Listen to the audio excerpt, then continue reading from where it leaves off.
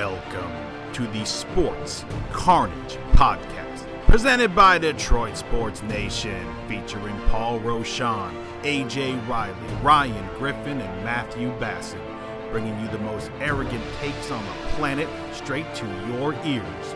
We don't promise to always be right, but we promise to act like we are. What up, webheads? Along with Paul Rochon, Ryan Griffin, I'm Matt Basson. Welcome to Sports Carnage. It's been a couple weeks. Apologies for that. Last time we spoke to you guys, the Phoenix Suns had made their first NBA Finals since 1993. The Milwaukee Bucks had made their first NBA Finals since 1971.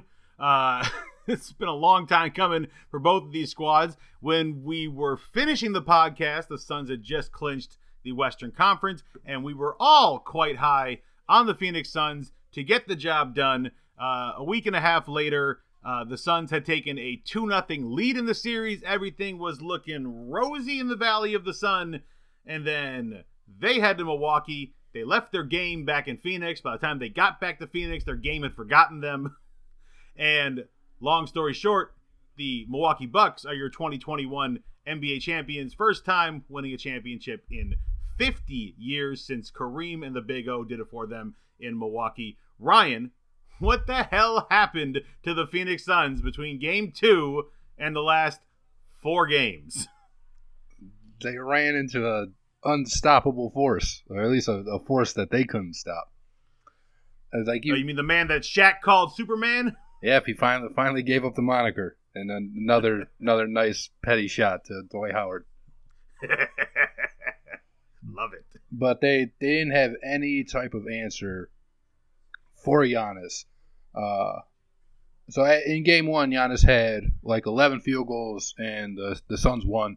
Or 11 field goal attempts, and the Suns won. Giannis still had like 20 and 17 or something. But he just didn't seem as right or as aggressive as he was. And then the rest of the series, he probably took, at least 20 shots every game. And if you count some of the fouls that don't count as field goals, he's probably closer to, like 25 or 30. And they didn't have any type of answer for anything that he was doing, really. And for, a team that, or at least a coach that was thought to not be able to make adjustments. There were some things that Budenholzer did that really helped the Bucks in the series. One, they kept going to Middleton in the fourth to close it out, and for the most part, he came through.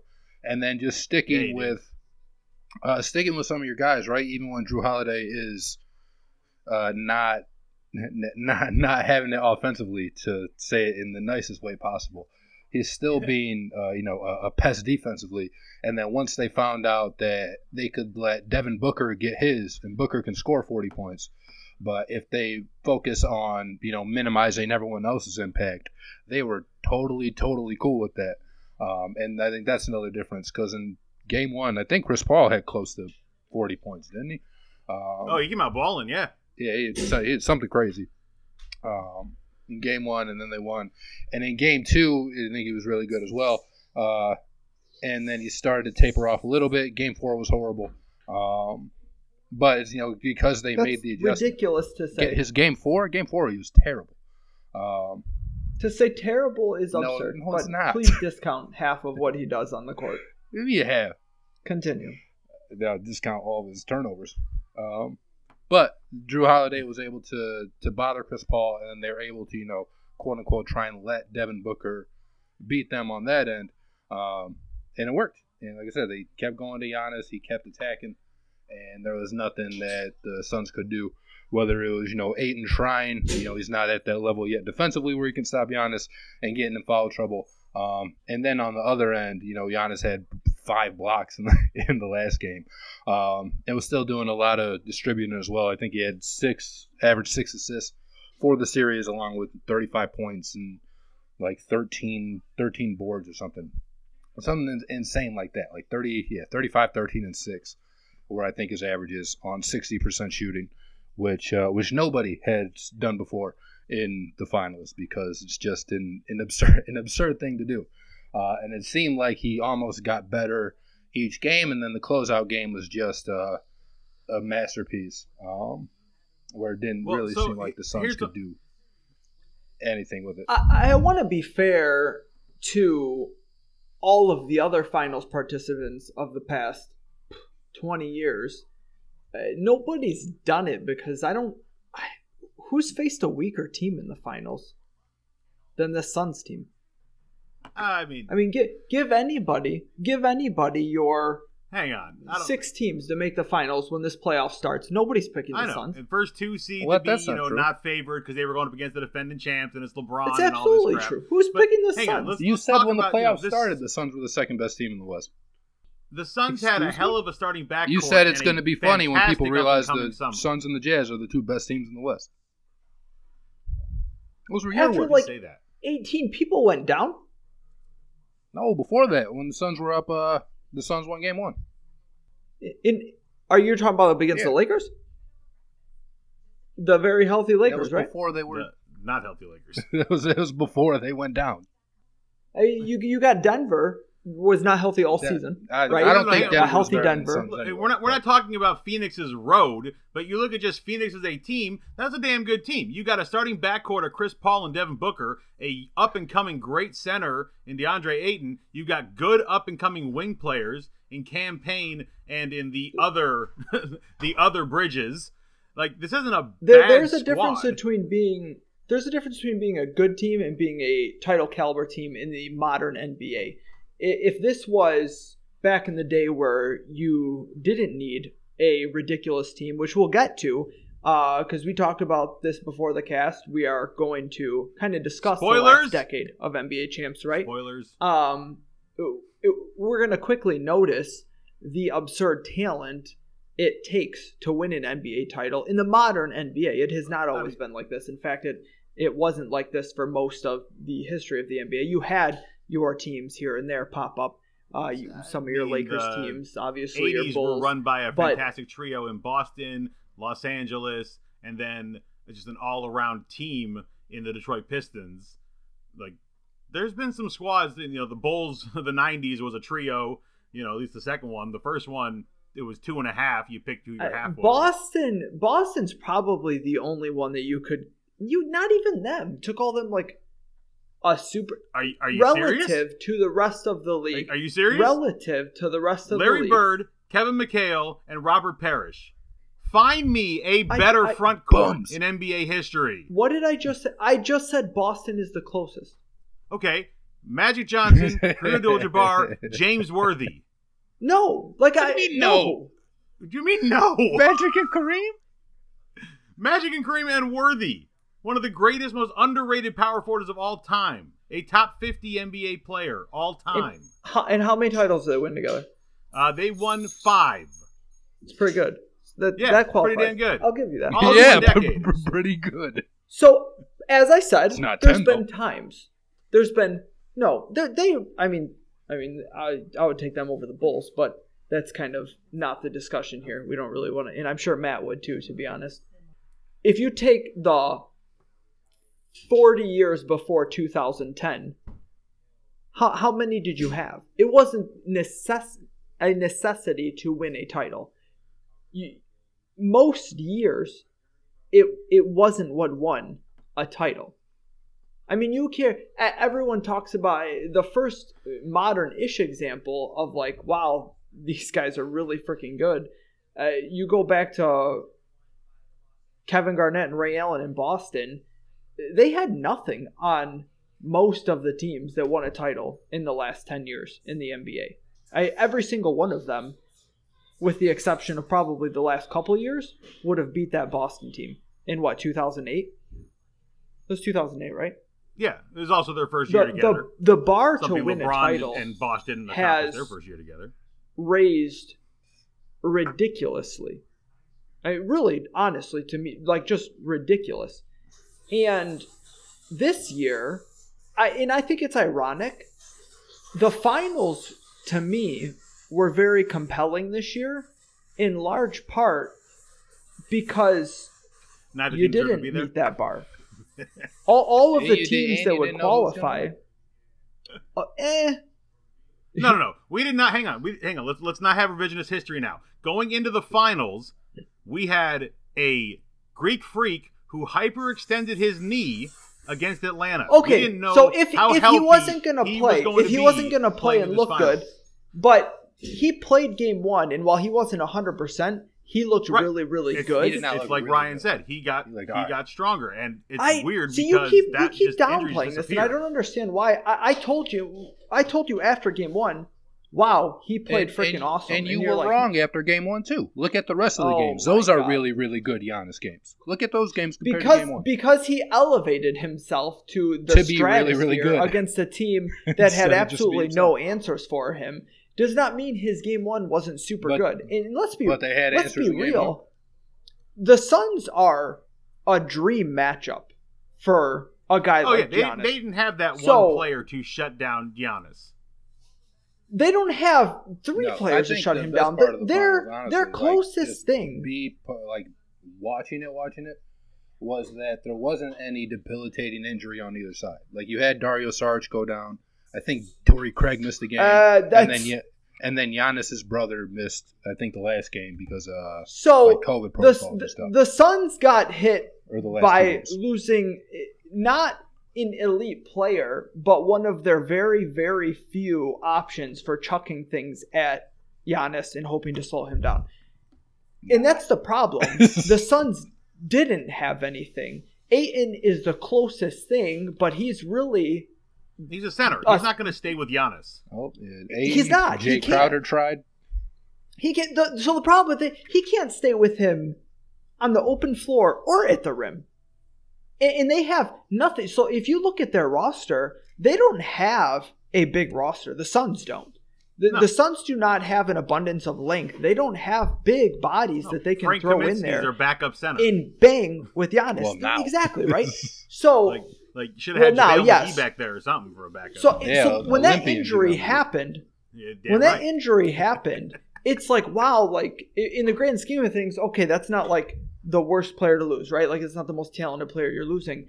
But he was depth in throwing bodies at Giannis, and that does matter. I don't that's know that 5 matters fouls too a much. game. Like we heard No, that it last year absolutely- after Myers You saw Leonard it on got the injured, court. and they You were like, saw it on "What are the they going to do court." with Anthony Davis now?" Like, what do you mean? They weren't going to do anything with him before. But so there's a difference between stopping Giannis and having more bodies to make things more difficult. Yeah, It's not like they're getting Sorry, blown out in wasn't these games. It's not like they're getting blown out in these games. Having the ability to move guys around and just make things a little more difficult on him. Maybe he scores 32 points instead of 40.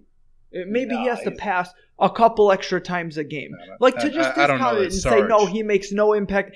I games think he that- makes very little impact. we're talking Definitely about not a couple 8 points. point games down the stretch.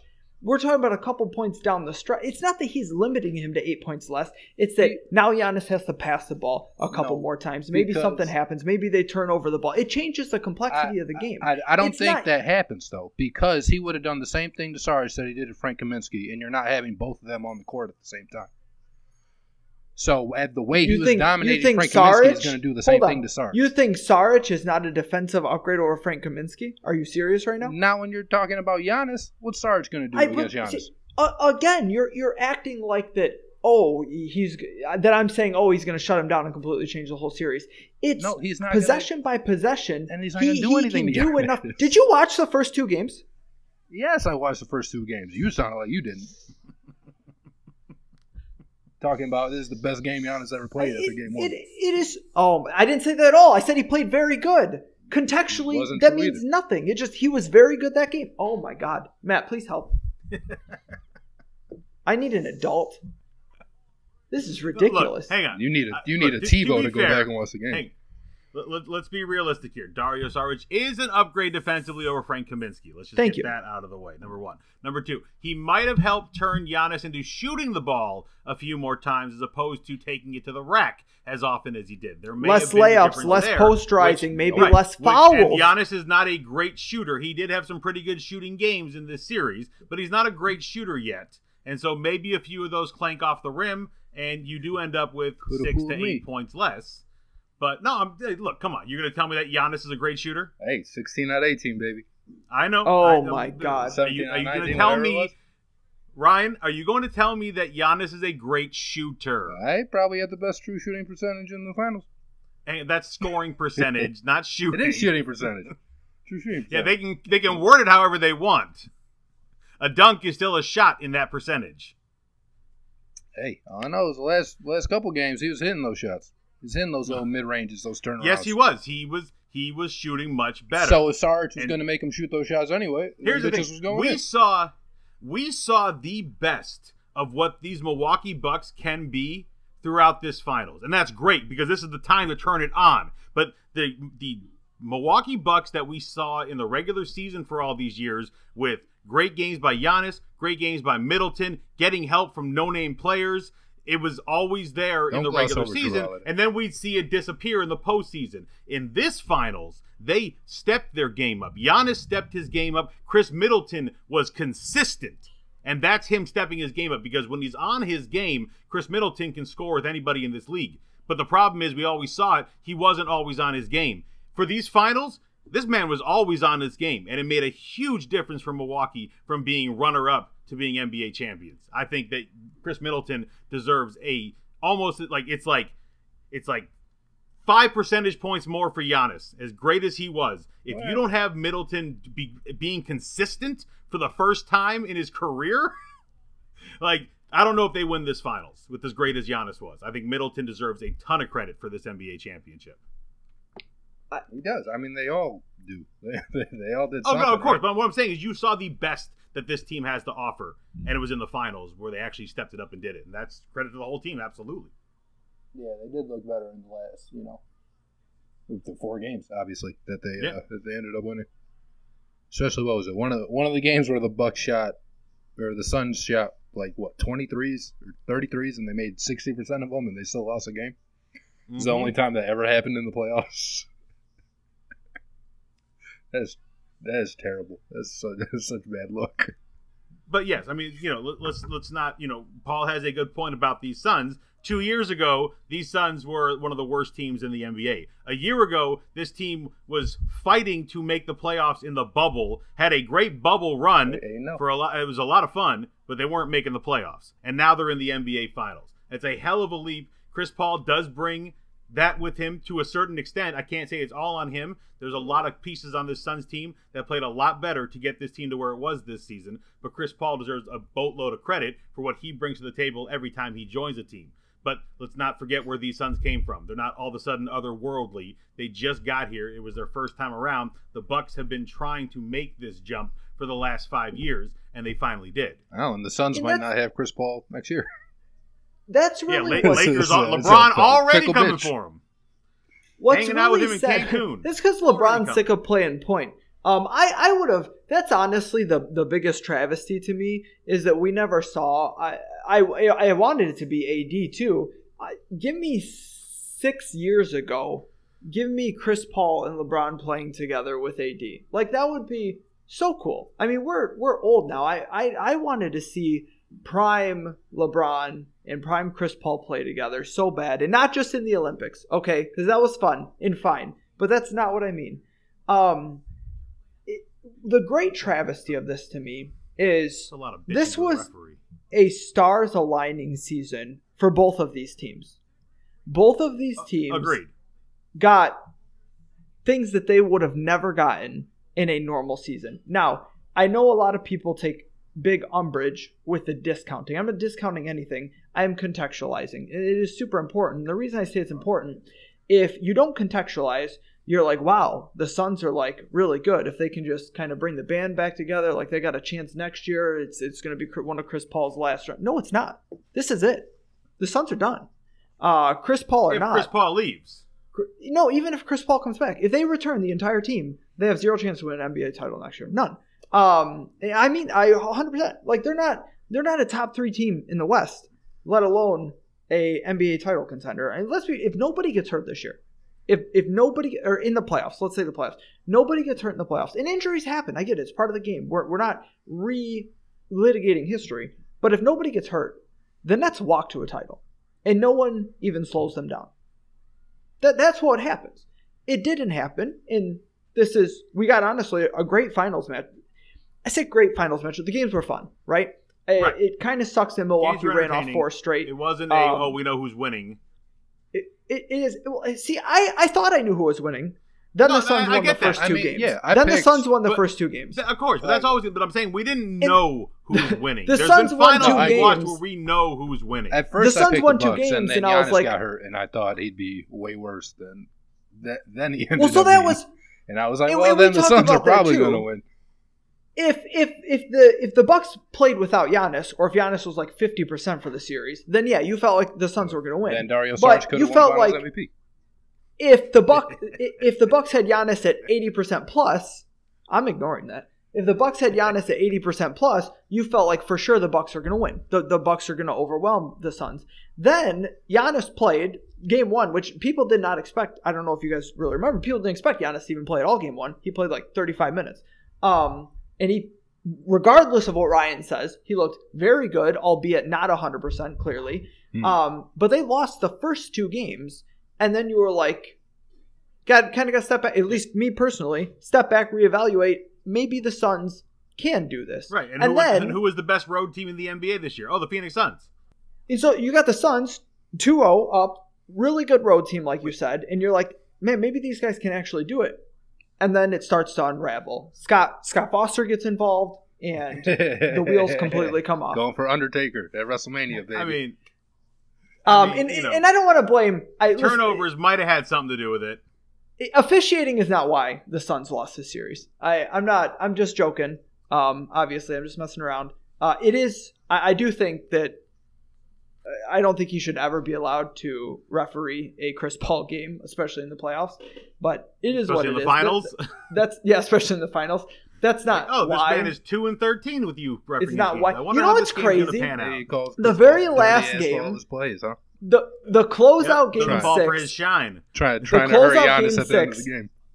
And he's the head official. And I honestly thought, like a part of me thought that the Suns were going to get a favorable whistle, just like from the NBA, just so that they could like be like, look, we're not trying to screw these people. It didn't happen. It didn't matter. It didn't happen. Yeah, I don't know that it didn't happen in that the Suns didn't get most of the calls, but I thought game That's 6 what I'm saying. I'm not saying they got screwed. Part refereed even. What was funny though is Giannis got called for one of those LeBron travels when he like gets the ball in the inbounds and then you just carry it. Right. Did you notice that? So this actually happened. Oh yeah, I have to dribble this thing. They rolled it to Giannis. You know, they roll it so then they pick it up and then the clock starts and they touch it. So he grabbed the ball, he walked a few steps, and they started dribbling, and they called him for a travel. It was pretty funny. And then he was looking like, "What, me?" Yeah, bro. It's listen. I don't blame 2 big ass steps. I don't blame NBA players for being like shrugging and throwing their hands up when they get called for a travel because yeah, you know the rules, but when you are allowed to not play by the rules, not even close in some cases. It is still like, whoa, when it gets called. The number of players I've seen take 5 freaking steps. It's just like 5 without a travel. I mean, we know this. It's the biggest running joke. Traveling is a rule in the NBA, but it's not really an enforced rule in the NBA. So when players travel and get called on it and are like, what? I understand. Because even though it's a rule, if you're allowed to get away with it all the time you're not allowed to get away with it, you're like, come on, man. But whatever. It is what it is. This was a Stars. No, it ain't what it is. It ruins shit because you get these highlight plays that shouldn't even count, and they look better than their counterparts from years before because the guys who did it years before took 2 steps to do it, not 3 or 4. We cannot. I don't know that Jordan always took 2 steps. I think Jordan was given some favorable athleticism and quickness, and the refs were like, and they don't know. In the Euro step. They didn't have the Euro step was not so big back then where they were like, nah, it's not a travel. I hate it so much. Well, the Euro step, the gather, oh my God, we don't need to litigate travel rules. We all know that it's a bit absurd, but that's why this is frustrating for me. It's really, as far as a story on its own, if Milwaukee Bucks actually ascend to be a much better team than they are and overcome the healthy Nets, beat a healthy Lakers or a healthy Denver or a healthy Clippers or whoever you want in the finals. This man forgetting about Golden State already. Like Clay ain't coming back next year. Well, listen, they have not been healthy in a while, so I've just every year I'm like, next year, watch out for the Warriors. Every year. Always keeping one eye on Golden State. They have not been healthy in a while. So, but yeah, or the Warriors, whoever you want. Had the Bucks overcome and done this, it would be such a greater story to me. But you have all.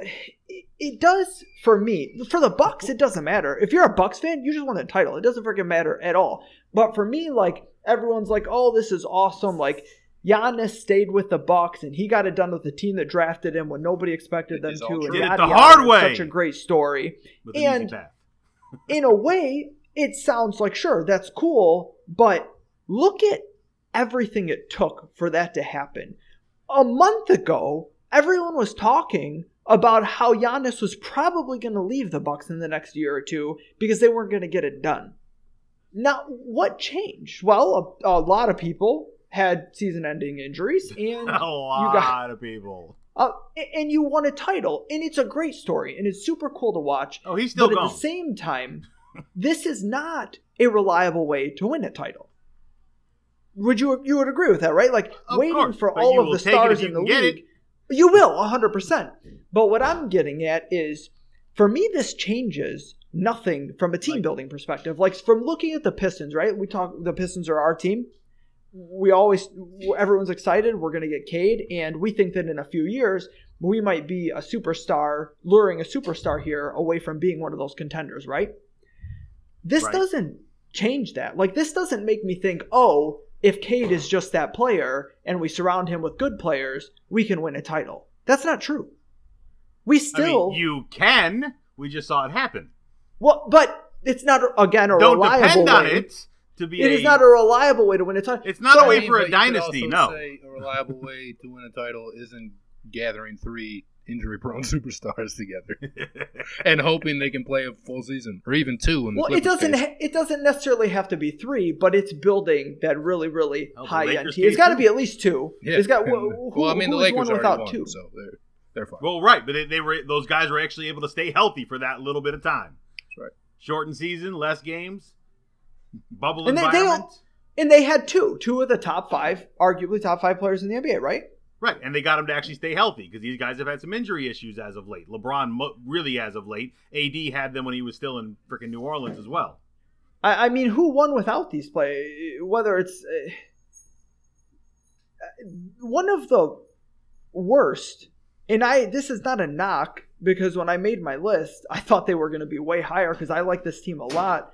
One of the lesser teams to win a title in the last 10 titles is the Raptors team that had prime Kawhi, Pascal Siakam, who was a monster, and Kyle Lowry. Right now. Can I call you after? That is 3 really good freaking players, not to mention what at the time was hailed as a very good coaching staff. It has been notably suspect. Why are you jumping the gun on this? Because it relates. That's 3, and that's a good 3, but really only Kawhi's great. Like you wouldn't compare that to the Nets' big 3. No, not at all.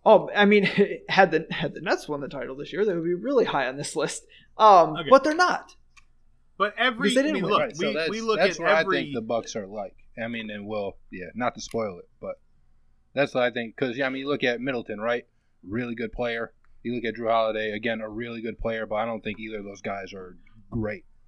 Like if you don't have Giannis and say you have Jay Crowder, an above average power forward on a team, and then Middleton's your best player, and then you have Drew Holiday as your number 2, and Crowder as that 3. You're a 7 or an 8 seed. Right. You're knocked out in the first round.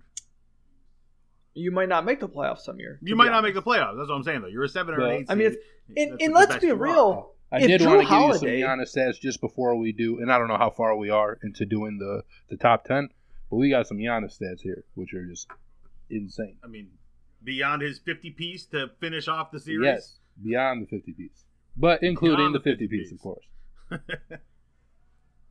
That's a hell of an icing on the cake. Let me win my first title and drop 50 in the process. So there are 7 players in NBA history who have 50 points in the finals. Giannis is obviously one of them, and he's part of the 7, so there's 6 before him. He's the only player to have 50 points, 10 rebounds, and 5 blocks in a finals game. Shaq's lazy ass. His second half points. So he scored 33 of his 50 points in the second half in the clinching game, including 20 points in the third quarter alone. He is just the second player in the past 50 years to score 33 in one half in the finals, joining Michael Jordan. And he is the only player to have multiple 30-point halves in a single final series. That's just the free throw ones for his own, so I'll skip those. He is the only player that we mentioned earlier to average 35, 13, and 5 assists in the finals. We haven't seen some Shaq. Yep, 30, 10, and 5 on 60% shooting, part of there and there as well. So first player in NBA Finals history to average 30, 10, 5 assists, 60% shooting. Boop. What do you say? You're doing something right. He joins Michael Jordan as the only player with multiple MVPs, a Defensive Player of the Year award, and Finals MVP. And then that's because Akeem only has one MVP, right? That's right. Most points in the title clinching game. Giannis is tied with Bob Pettit for 50, and there are only 1, 2, 3, 4, 5, 6, 7, 8, 9 players, 10 now with Giannis, who have multiple MVPs and an NBA title. And those players are Kareem, Bill Russell, Michael Jordan, LeBron, Wilt Chamberlain, Moses Malone, Magic Johnson, Larry Bird, Bob Pettit, and Tim Duncan. And the fact that Kobe Bryant is not on that list is a fucking travesty. Or Shaq. Yeah, or Shaq. Very true. Shaq deserved more than one MVP. That man was the most valuable player for plenty of years, and everybody knew it. Which is like, all right, this is crazy, man. But let's cue Paul in now with his but Giannis faced a miserable opponent for his NBA title. But Dario Saric wasn't in the game. Listen, it's not even about Saric. Even if Saric played, not Michael Jordan. This is the dream matchup. The reason that none of these great players have done this in the finals is because they didn't have the luxury of playing a team that literally had no answers for them in the finals. The finals are usually the best. Kobe in 09 against Orlando stands out.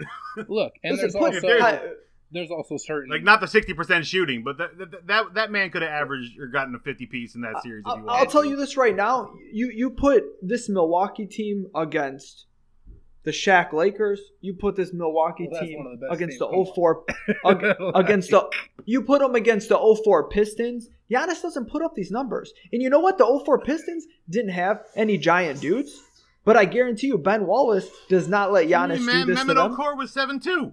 That's right, Elvin Campbell. He didn't play that much. He played, but he didn't. It's not Mehmet Okur was a big reason we didn't win the following year because he wasn't with us in Utah. He's not shutting down Giannis. He's no Dario Saric. My point is, if they play the caliber of teams that you are playing, he's not putting up these numbers. If they played the best team defense ever, he won them. If they play the Warriors, against one of the best team defenses ever. If they play the Warriors, any of these, he's not putting up these numbers. Let's put him against a fair matchup. Let's put him against. Well, no, Steven. That's the thing. All these other teams. Well, you can't say fair because this small forwards to take up some defense. But I was going to say put him against the Raptors. Do I think he would? You think Kawhi? You already saw Kawhi lock him up. I know. Oh, wait. That's what I'm. So it's a great example. You already saw Kawhi. This team is not much different than the 19 team. What, they got Drew Holiday? Well, okay. hold on, Drew. Huge upgrade. Drew Holiday over makes a difference, and Giannis is better, and Chris Middleton is better. Yeah, Chris better in this finals. Middleton is more consistent. He's not better. He's more consistent. That makes him better. That makes him better. Marginally. It's not the man has the ability to drop a 30 piece on you, and he does it a little more often or gets close to it a little more often. That makes him better. He was very good in 2019. Do not discount Middleton in 2019. He was a very good player. He had a poor series against the Raptors, but he was a very good player. But so what did it help then? Nothing. That is a perfect example. Kawhi, as I predicted, by the way, he didn't put up these numbers. any other team. I mean, this is the dream matchup for Giannis to put up these numbers, and it's not discount. He still did it. It's great. It's fabulous. Pretty discounted. But when you try to contextualize something by saying, "Oh, he did this in the finals, and nobody's done this in the finals," well, then you got to understand why. Okay, but it's honestly, it's a dumb thing anyway. It's not. I don't care. They won the title. It's cool. It's great. He's the finals MVP. It's fantastic. It doesn't have to be more than that. We don't have to compare them to all these other players and try to elevate him and say, "Oh, well, he's the first one to do this in the finals, and he did this in the finals, and he was the first person since Wilt Chamberlain." You know what I mean? But if you're the first person to do something, tell me, because that's super impressive. Big deal. You and Michael Jordan? So what? Like, that's not the attitude Bob to have Pettit either. to drop a 50-piece. And that's a long time of basketball. That's 50-plus years of basketball between Bob Pettit and Giannis. In a closeout game. Yeah.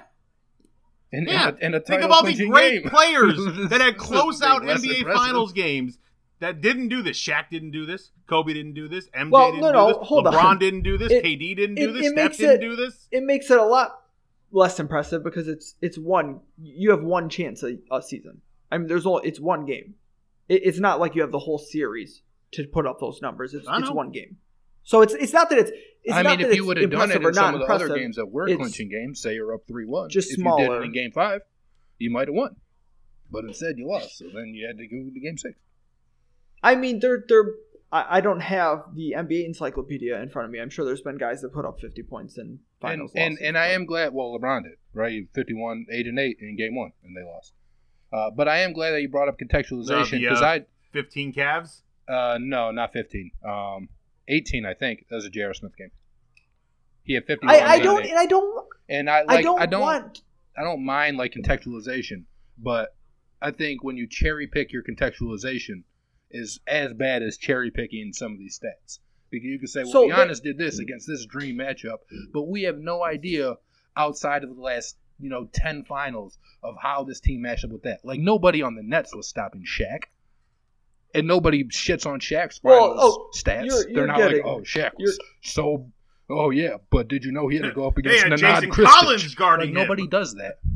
According to Matt, only Shaq could stop Shaq. But that's what I don't want to get into this thing where I don't want to talk about why Milwaukee's run wasn't as great as people are making it out to be. That's all you've been doing. I want people. I know what I want is I want people to stop trying to compare them to what everybody else has done.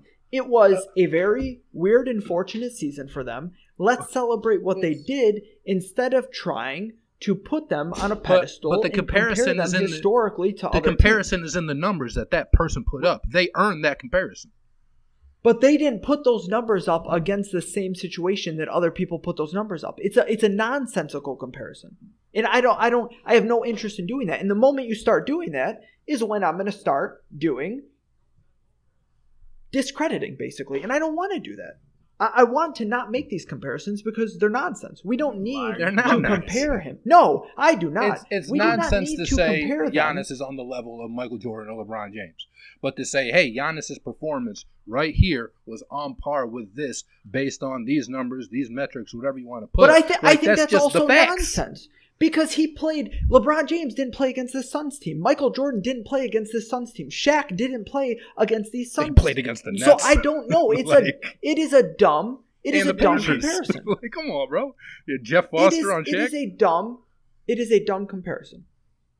It doesn't. We don't need to do it. There's no reason. To anybody else. There's no reason to do this to celebrate Giannis. Don't come. Stop. Just stop. Because he did it and he earned it. Well, he put up 50 points, and we're just supposed to be like, so celebrate him for it. Yeah, it was a really good game. He could have given me a tough 18. MVP. It doesn't matter. You know what matters to Giannis? He has a Finals MVP trophy. I think it does matter to Giannis because he's out at Chick-fil-A ordering 50 nuggets. Not 49, not 51, 50 exactly. Oh my God! Do you think he would have ordered an 18-piece? Nope. Kobe and his 81 olives.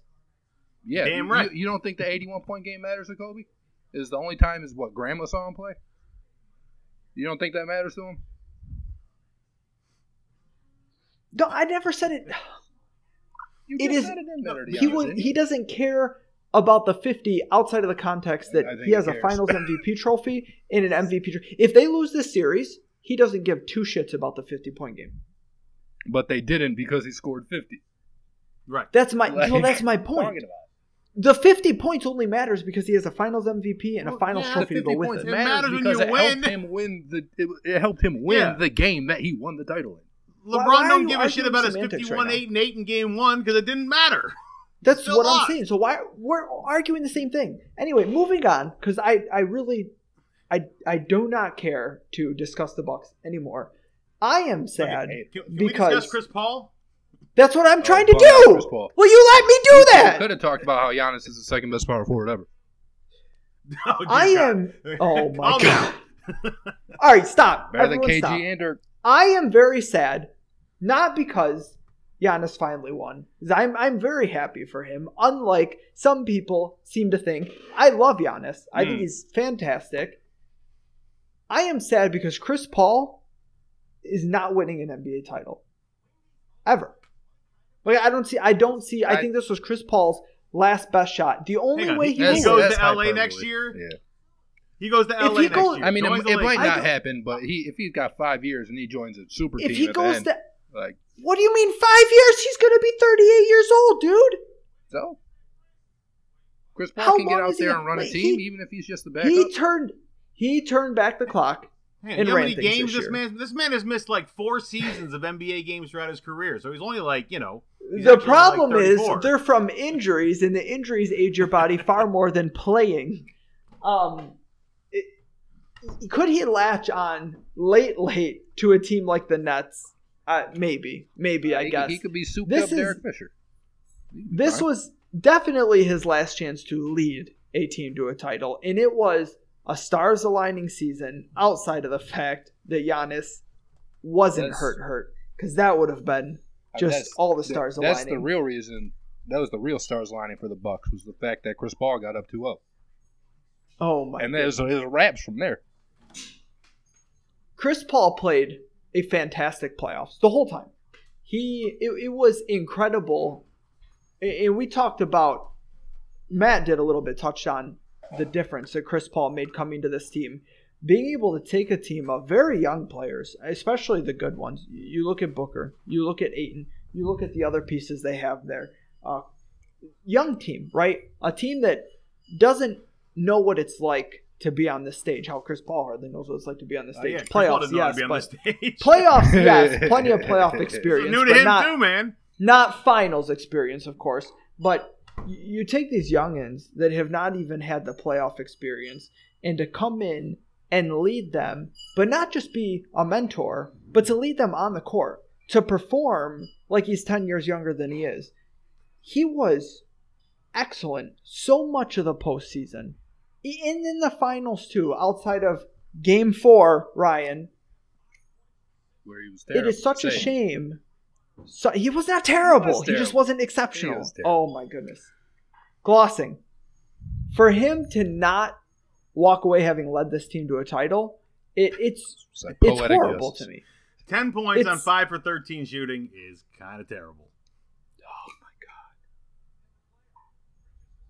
That's all. That's it. That's all the game is. It's just your shooting percentage. Didn't he have 5 turnovers?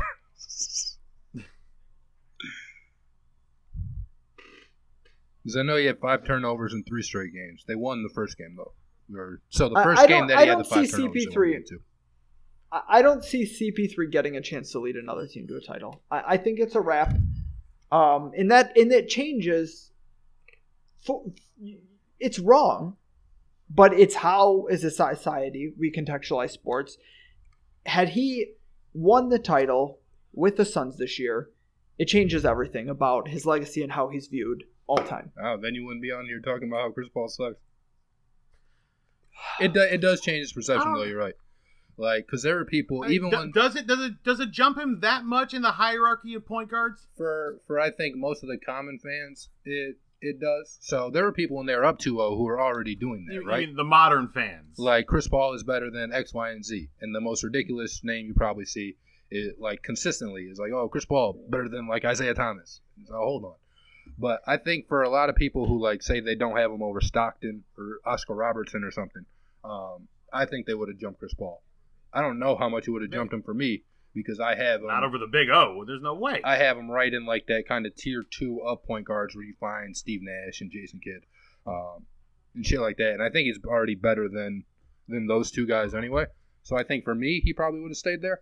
But I think for a lot of the modern fans who they might have Stockton ahead of him, they might have Nash ahead of him, Oscar Robertson, I think he would.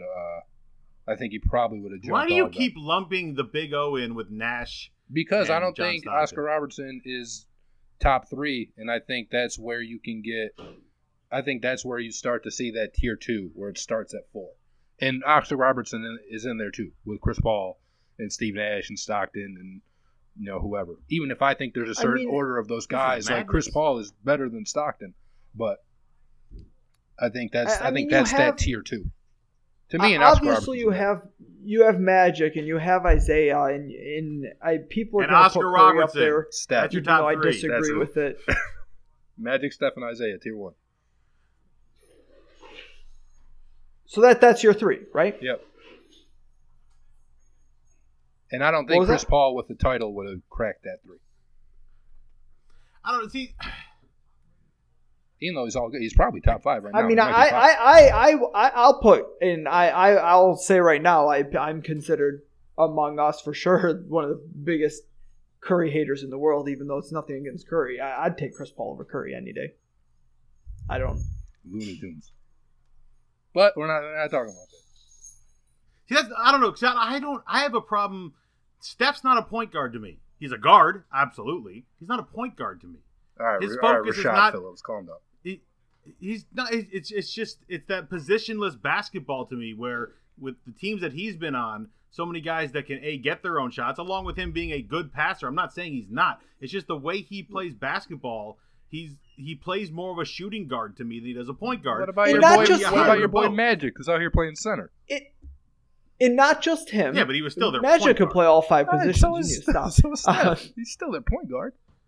No, but the way he ran the offense was as a point guard. Steph Matt many is shots super for a right. point guard. Matt is super right, and it's not just Steph.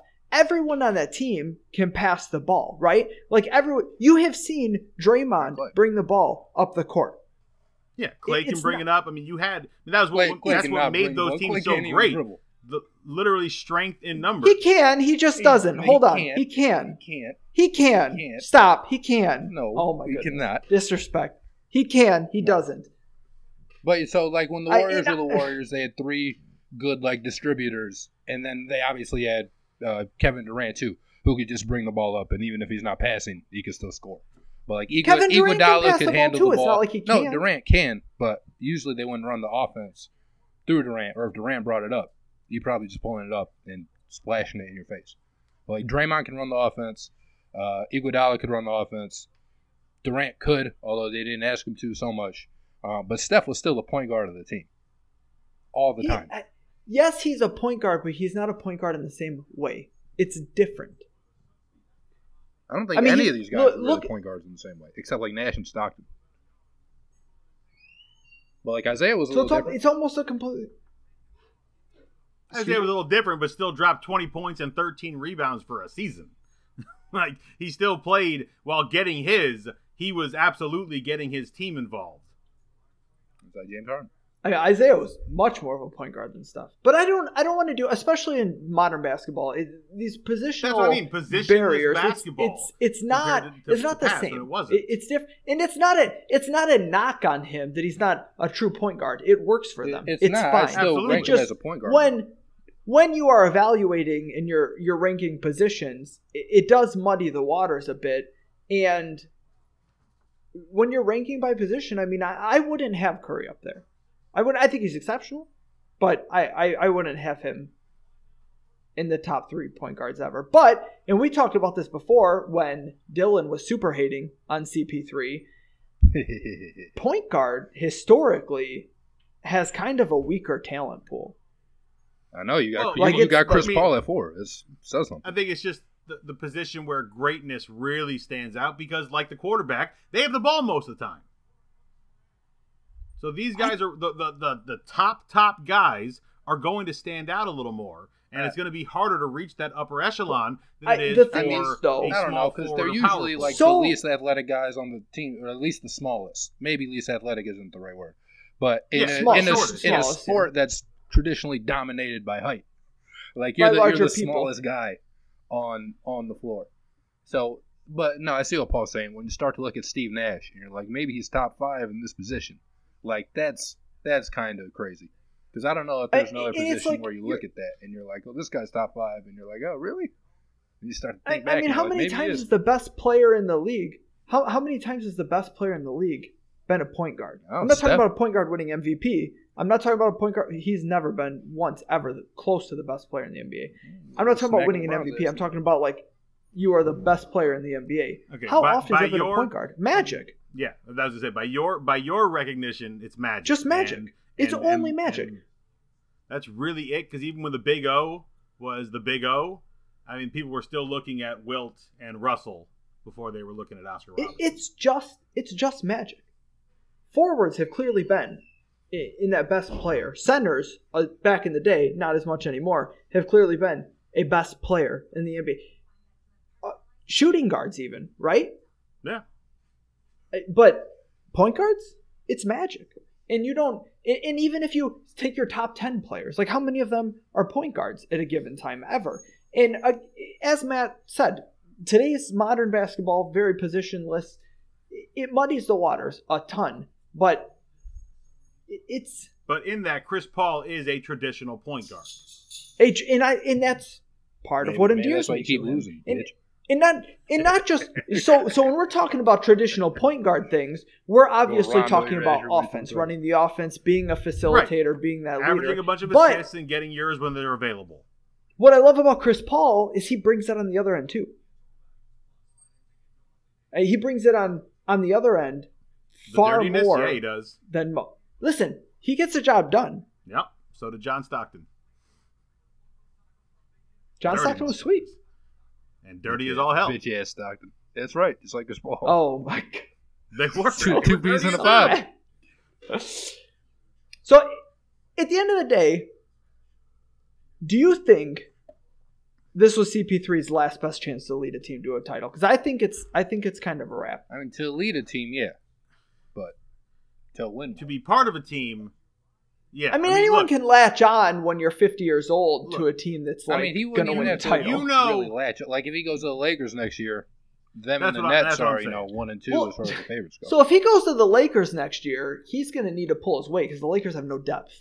Well, that's So- yeah, but it's not going to stay that way. I think you're going to see some I changes. mean, in the shit, Lakers this neither year. did the Bucks. Changes how? A lot of these teams They that have win don't no- have anymore. they have Dump no contracts trade- of players that don't do anything and bring in guys that will. They have no trade chips. You're not building an entire You have depth Taylor Horton roster from free agency. Like, What you mean? Oh, my goodness. The Cavs are asking for Caruso, so you know they'll get Get Kevin Love Oh, back my for him. no, Caruso Straight up is your Kevin Love depth. for Don't give Caruso up trade. Cruz. Oh my goodness, you need Bring to Kevin stop. Love into Caruso's LA. Caruso's one of your best players left. I know. That's why they're going to trade him. That's right. That's why Oh, it's my valuable. goodness. I mean, he would have a much better time if he wants to win a title going to the Nets. Take a cheap contract and go to the Nets and ride them to a title. Like, I mean, I don't know how many.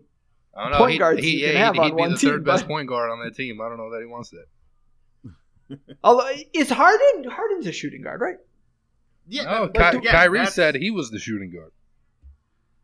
another positionless, Positionless team team. there between Well, Kyrie hold on though. and James Harden. Same Kyrie thing when it was Westbrook and Harden have handles, okay? I'm not Like, saying they don't. especially Kyrie. Kyrie Hold has on. probably the Are best you handles telling in me the whole Steph NBA. doesn't have handles? No, Steph has but handles. Klay Thompson does not.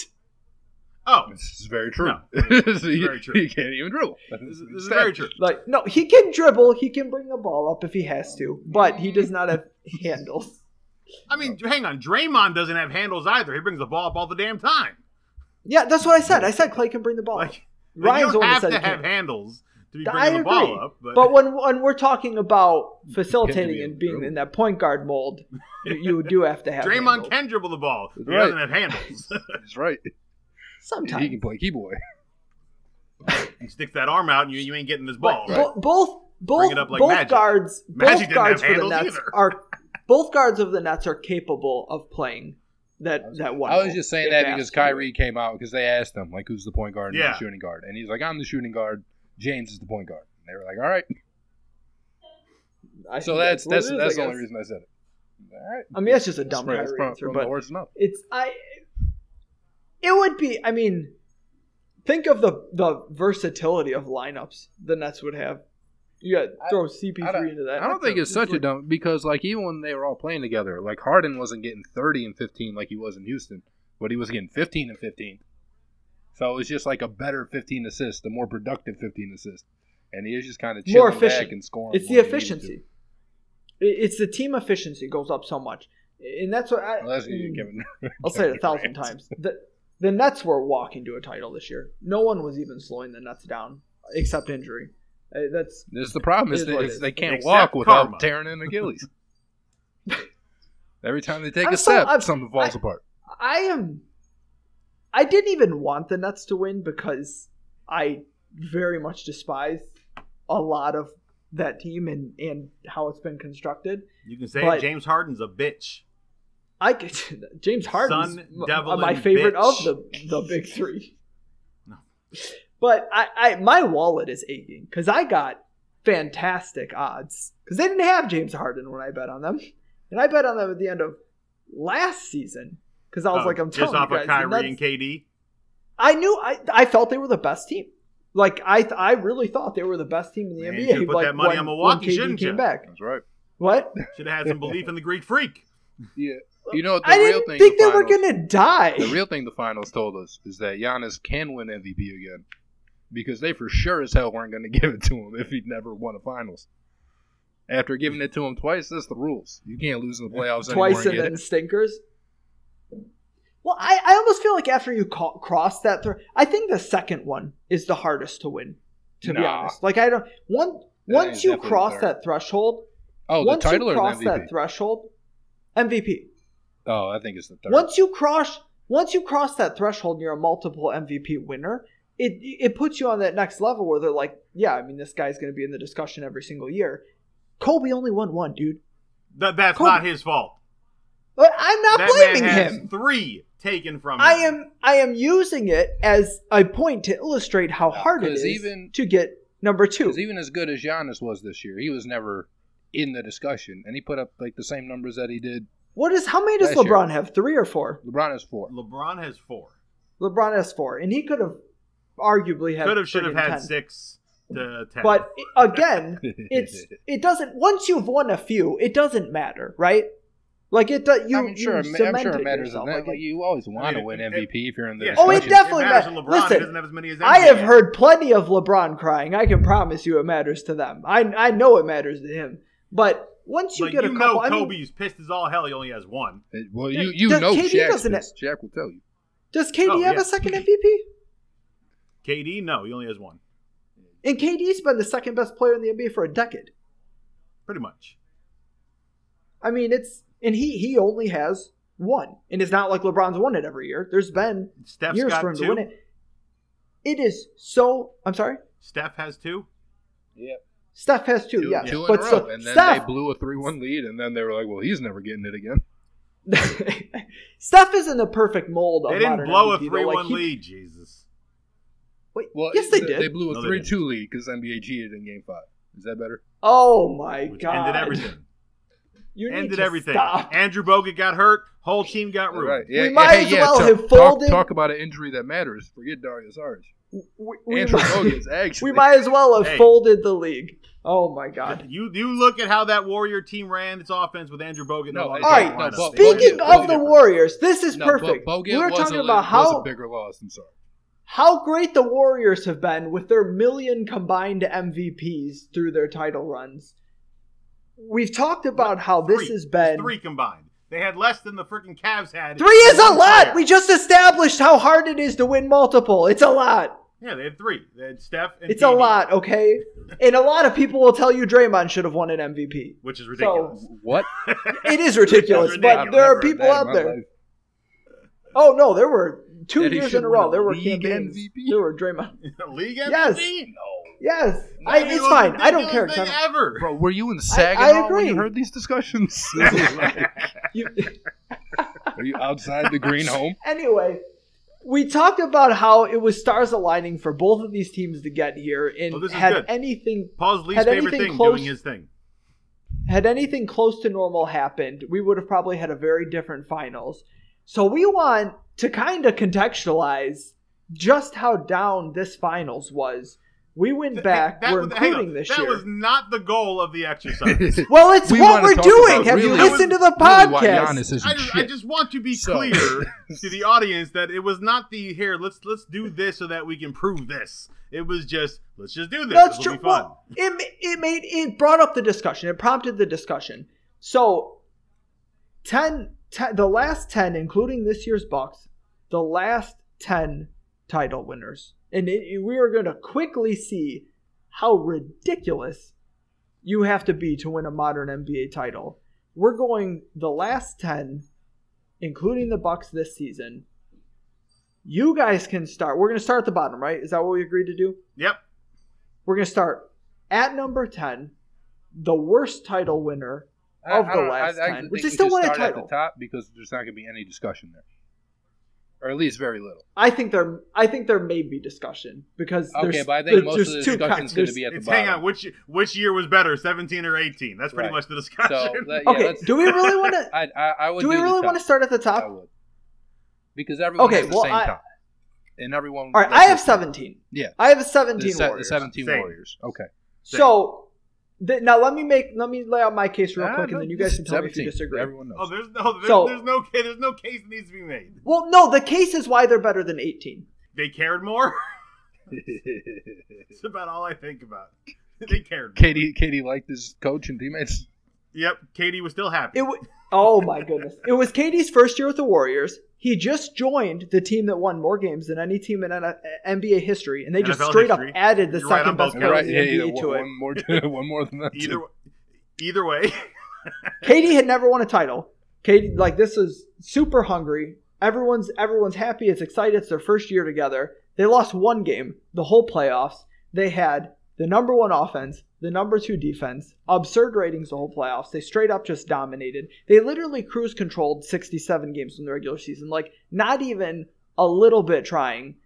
This might was it this year or the year before that not Kerr, what's his name, had to step in and coach like 27 games and they won them all or something. No, No, I'm that pretty sure was that was 16. 16. That was 16. That might have been 16. Yeah, That's why I asked. Walton was already so in LA. so add KD to that team, right? Like add a KD that's really hungry and has never won a title to that team. This team is not only the best team of the last 10 to win a title. Hang on, They're, Morey Spate in my wasn't opinion, on this team.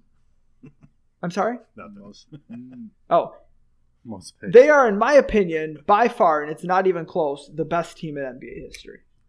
I don't think it's even close. Oh, I'm not But going so that we're far. all in agreement. But So we're all in agreement about this list. They're best number team of this one. decade for sure. So I assume you guys also have the 18 Warriors as number two. I do. Yes. Yes. Okay. Okay. Now this I assume is going to prompt This is discussion. where probably going to be the first discussion. This is where the discussion talks. What is the third best title team of the last time? I got the Heat of 2012. I do not have that. I have the Cavs of 2016. Yo, but you hang So on, hold on. You said NBA champions, not asterisk NBA champions. Oh my god. Let me So delete I the have, Lakers last year then. Hold on. Oh no. I have the 2013 Heat. What? So, let me put it this way. In 2012, the Heat didn't have Ray Allen. Didn't need him to steamroll to 66 wins and steamroll to a title. It is. Although it's not really a differentiator between 2012 and 2013, but it's the last year that Dwayne Wade was really healthy.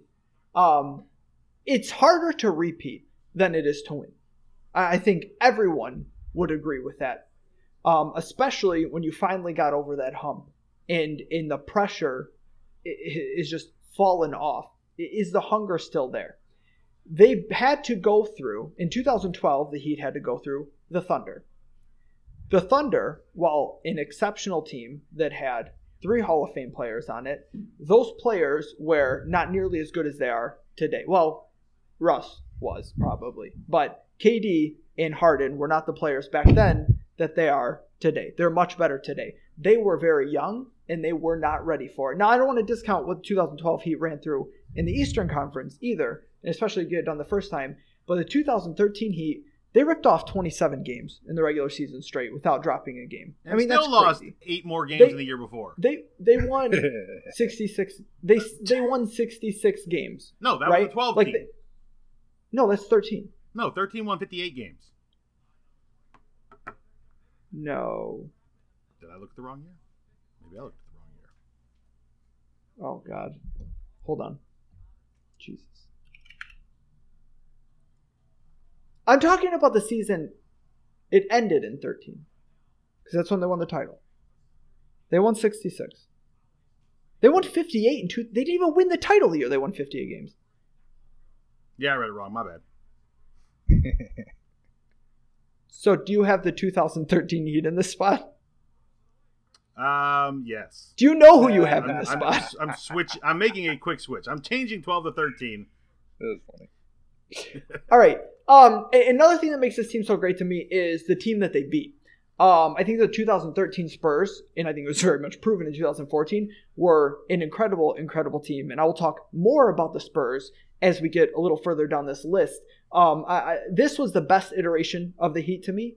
And while the Warriors would have still beat them with KD, I think this team was exceptional. I mean, we all know how good Wade and Bosh and LeBron were together, and they had some depth too. It wasn't, I mean, they did the heavy lifting, but they had decent players. We talked about Ray Allen, Mario Chalmers, underrated player, I think, Mario Chalmers. They had Battier. What? Mario Chalmers. Nothing. Funny. Mario Chalmers. Do we not agree? He makes me laugh. Do you not like him? No. Like, I He's don't think okay. do you think he's bad? He's okay. Oh. I think he's a good player. There's nothing special. He's He's an a good okay player. Regardless, this team He could pass the ball to LeBron. was the Yeah, best exactly. team that LeBron has been on. And he was, not only is it the best team LeBron's been on, but LeBron was at the peak of his powers. He was, by far, in my opinion, the best player the NBA has ever seen at this point in time. I have this team easily above everyone else. I think it's really interesting that you said the Cavs, Ryan? Yeah, man, the 16 Cavs. I think it's really. I mean, I think it's crazy, but I'll tell you what. I don't know. I think it's really easy to discount how good this Cavs team was, just like even as a Getting total their for all ass those years. handed to them by the Warriors. Right, because they were facing the greatest team of all time.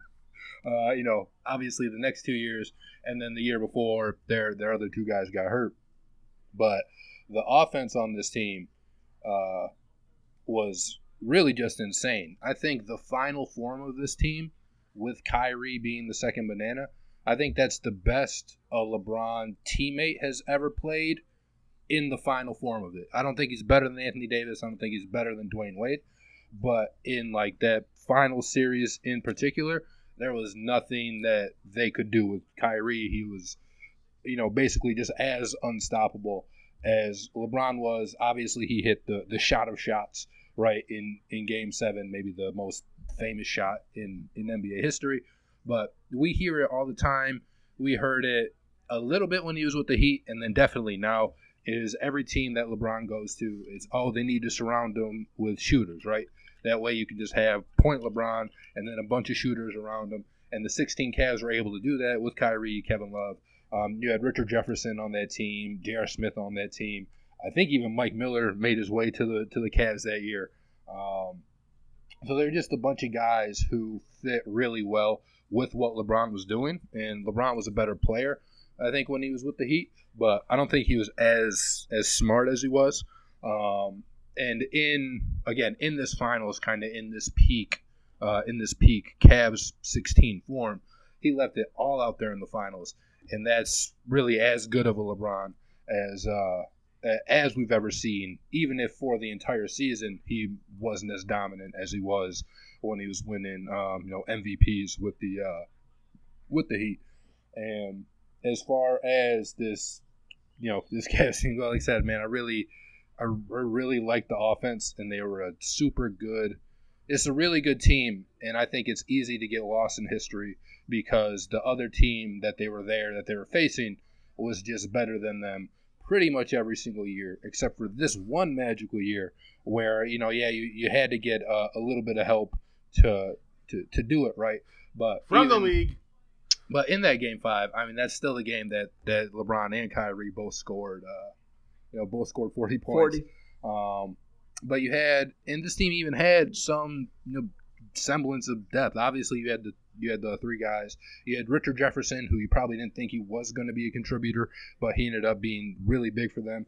You had a guy like Tristan Thompson, who not the same player as Mario Chalmers, right? But when you say his name, you kind of laugh a little bit.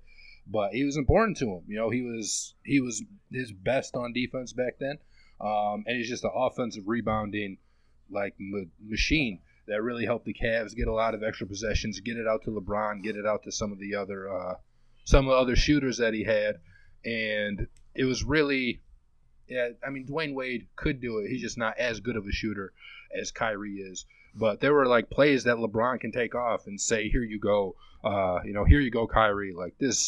This half of a quarter is yours. And you can do that a little bit with Anthony Davis, but you still probably need somebody to get Anthony Davis the ball on most possessions. And you can do it with Dwayne Wade. The only kind of shitty part about doing it with Dwayne Wade is you kind of know what Dwayne Wade's going to do, and he's a good enough player that sometimes it can't be stopped. But Kyrie is just more of a threat kind of around the court. And to me, it allowed the Cavs to do a little bit more than what either of those Heat teams could do.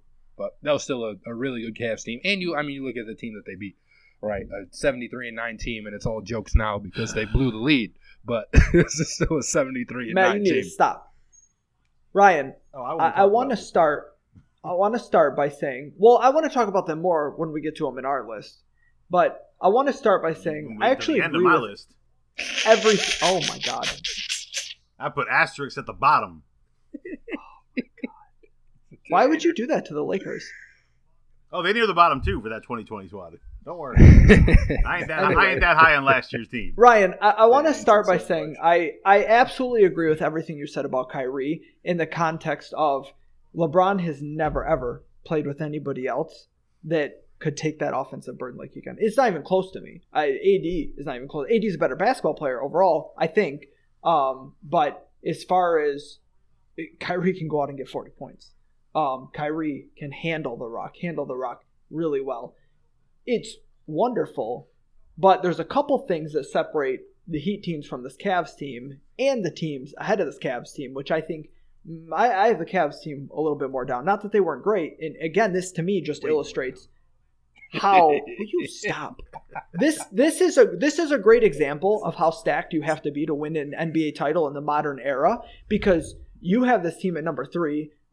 We'll get to where I have them. It's a few spots down the list, and then Matt has them near the end of the list, right? No, not near the end. Not near the end. Oh my God! The end, very bottom, Matt, with a big old asterisk. So you don't even count. Your opinion don't even count under the Suns.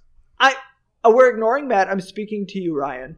The fact that we are all so varied on this team, and you laid out all the reasons they're so great, just illustrates how great. ridiculous got blown out 110 to 77 in Game 2. Matt, you need to stop. 33 points with everyone healthy. Jesus. Please stop. Guess what it allowed them to do, Matt? It allowed them not run out of gas. Ryan, some things that I think really separate this. Kyrie better than Wade. Absolutely. I agree 100%. Bosh, a lot better, especially as a two-way player, than Love, in my opinion. That's because they misused Love. You need to stop. I'm talking to Ryan. You need to sit in the corner. You sit in the corner and cry with asterisk tears. Ryan, for you. I think Bosh and Kevin Love, as much as I love Kevin Love, and there's a big difference there. I also think that Heat team had a lot better depth. And one of the things that we are not going to talk about enough on this list, because especially in the NBA, talent overshadows all, but something that really does make a difference to me with these great teams that get to the next level, and it's the same thing with the next team on my list, which we'll get to in a minute, coaching matters. And the 2016 Cavs had a fake coach. They had a coach that's not really a coach. He's not adding anything to their team. He is not elevating them in any way, making them better than that they are. If his best player didn't get hurt. Spo is one of the elite coaches in the NBA. He was able to take – and now listen, he had all the talent in the world. I'm not saying they won because of Spo, but there's no doubt and ask anyone that follows the NBA. Like, no one's going to disagree and say, oh, Spo's not that good of a – Spo is an incredible coach. The amount of levels between Spo is an NBA coach and Tyronn Lue is an NBA coach is insurmountable. Like, only one of them got bounced in the first round this year. Tyronn Lue could live 1,000 lifetimes, and he would never come close to what Spo is as a coach. That makes a difference to me. So you have the depth, you have the huge gap in coaching. The third leg of your big three, I think, especially as a two-way player. Although credit to Love, who especially closing out the Warriors. Kevin Love played some lockdown D on Steph Curry of all people. Bosh was better both ways. And I think all those things really separate the Cavs. And as much as I hate to dive into the stupid narrative, it's easy to argue that the 16 Cavs weren't the best team that season. You could say the same thing about the 13 Heat. It's an easy argument to make. I knew you were going to go there. But the team that the Heat had to play is better than the team the Cavs had to play. And that brings us to number 4 on the list. Wait. What? Hang on. Back it up. The team the Heat had to play in the 2013 finals, so the 2013 Spurs, are better in your mind better than the 2016 Warriors.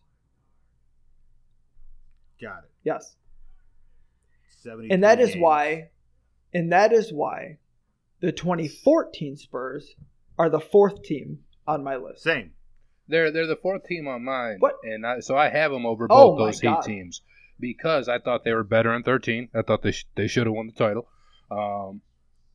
And it was basically the same team next year, running back.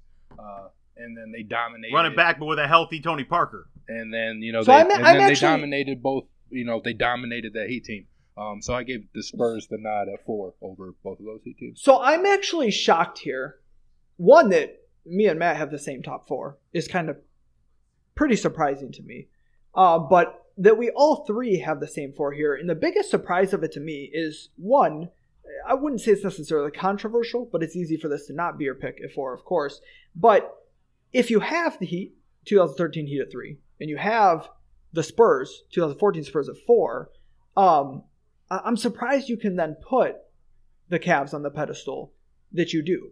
The 13 Heat that obviously overcame the Spurs team, but all of us overcame have. a Spurs team thanks to injuries. Tony Parker, his hamstring was gone, so now you're stuck with Manu Ginobili handling the rock, and he turned the ball over 8 times in the 4th quarter. Like, it's a completely different situation that allowed for Ray Allen to hit that game-winning shot. The following year, you had a healthy Tony Parker, and the Heat had no chance. There's actually an argument to put the 2014 Spurs in the third slot over the 2013 Heat. Did you just say that the Heat had no chance? In the following year, they lost in 5 games. How much of a chance do you think they had? So, first of all, are we acting like Wade was super healthy in 2014? Do you want to do that? I'm just saying. The Spurs looked to be the better team against the 2013 Heat in those finals. I don't think they did. Until Tony Parker personally went down.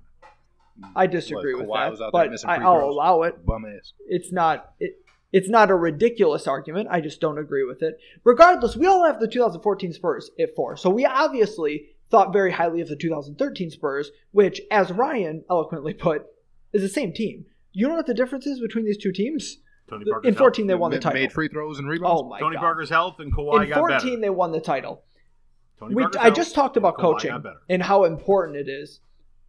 The 2014 team and Boris Diaw is the last team. For real. The 2014 Spurs team is the last team that I truly saw this huge. They had a great collection of talent. The Spurs had plenty of talent in 2014, but the ball movement of his team, the coaching schematics of how they ran this team, of how Pop put this team together, elevated them even so much more than that. compared to all these other teams. Like, yeah, the Warriors had great ball movement and great scoring ability and great defense, but look at their team. I mean, you couldn't not, right? Like, you had just absurd player after absurd player. The Spurs had really good players. If they won in 16, though, you could say the same thing without Durant. Because I think it was the number one offense and number one defense. And their ball movement was obviously way crazier without having. Well, they did win 73 games, which no one had done before, which is absurd. But we'll get to them later. But no, we won't. They played the game so beautifully because the NBA decided to suck a big fat dick. We all have 2014 Spurs at 4, which is fantastic. Moving on to number 5, I have the 12 Heat. Same. I have the 13 Heat because I think they were better than the 12 ones. And so do you guys. We just have a difference. So do we, but we have them 2 slots higher. So, obviously, you have the best iteration of the Heat. We have the other iteration of the Heat that was almost as good as the 13 Heat. And it's pretty much that simple. They were almost as good as the 13 Heat, which we just spent a ton of time on talking about why they were so great. No, they didn't have Ray Allen, but this was still a really, really, really good team. Chris Bosh, Wade, LeBron, still coached by Spo, still most of the main caliber players. And this was hungry LeBron, right? Because this was LeBron's first title. Yep. This is the hungriest he would ever be. All the doubters, all the failure of 2011 weighing on them. I think this was the year. It might have been 13. This was the year that he accepted being the villain. It was. Oh, for sure. He embraced it even. Yeah. And it was either this year or 13 was the year that he had like 2 months that he shot like 50, 40, 90, which for him in his game, you've seen Steph do it a bunch of times, but for LeBron and the way LeBron plays the game, it's a little bit more of a feat, especially with his struggles at the free throw line. He was locked in. For 2 months, he played like Chris Middleton. Oh, my goodness. You just stop. Both of these teams were incredible. We all have the 13 Heat a hair above, but the 12 Heat are right there, and that's why they're right under the Spurs. The Spurs split these teams. So I assume, I don't even want to assume because Ryan's kind of jumbled the list, disrespecting the Heat a little bit. In number 6, who do we have at number 6? I have the 12 Heat, the team we just talked about. Okay, I don't think so that makes sense. Who do you have, Matt? I have the 19 Raptors. Okay. Yeah, I don't have them that much further down the list. I have the 15 Warriors. That was my decision for this spot between those two teams. But I just feel like if they matched up, that Kawhi would have a big enough effect. I'm trying to. I don't know if this was Steph's first MVP season or if it was the season before. 15 was the first one. Yeah, it was his first. But it was 15? Yep. Yeah. This is when he catapulted into the forefront. I want to say he shot, honestly, like, I don't know, 45% from 3 for the season. Yeah, before he rolled his ankle against Memphis. Yeah, before he rolled his ankle against Memphis. This team lost 2 games at home all season. I don't have postseason numbers. The whole season, they lost 2 games at home. That's pretty good. And this team that won 67 games before they obviously won a record 73 was without KD. This is when the homegrown Big Three put themselves completely on the map. Like, we have finished what Mark Jackson started. Like, we are here, and Kerr put them over the top, if you're a believer that was the difference. But really, to me, it was these guys all kind of started peaking together. They all started hitting the peak of their powers to get. Oh my goodness! All right, so combination, and you know what? I'll accept that. I'll accept a combination of coaching helped them all peak at the same time. We all know how good the Big Three was. Their Big Three, even before KD joined the roster. Obviously, it wasn't as good as when KD joined, but this team was so good, and they also blitzed through the playoffs.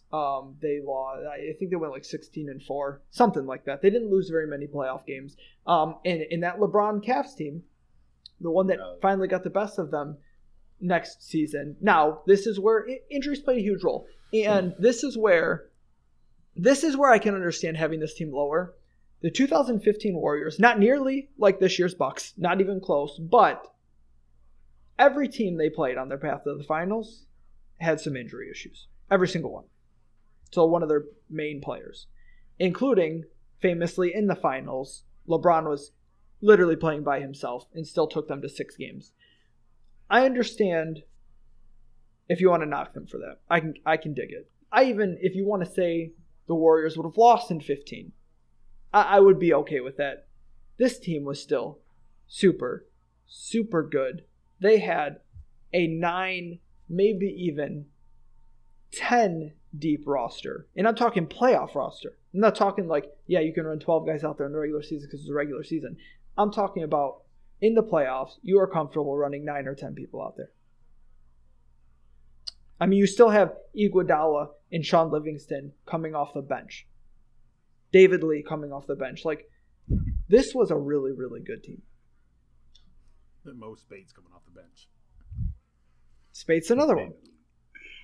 Now, I chose the Raptors because this was a team that had been good for a while but wasn't quite able to make that jump until you brought in a Finals MVP, and one of the best defensive players in the league in Kawhi Leonard.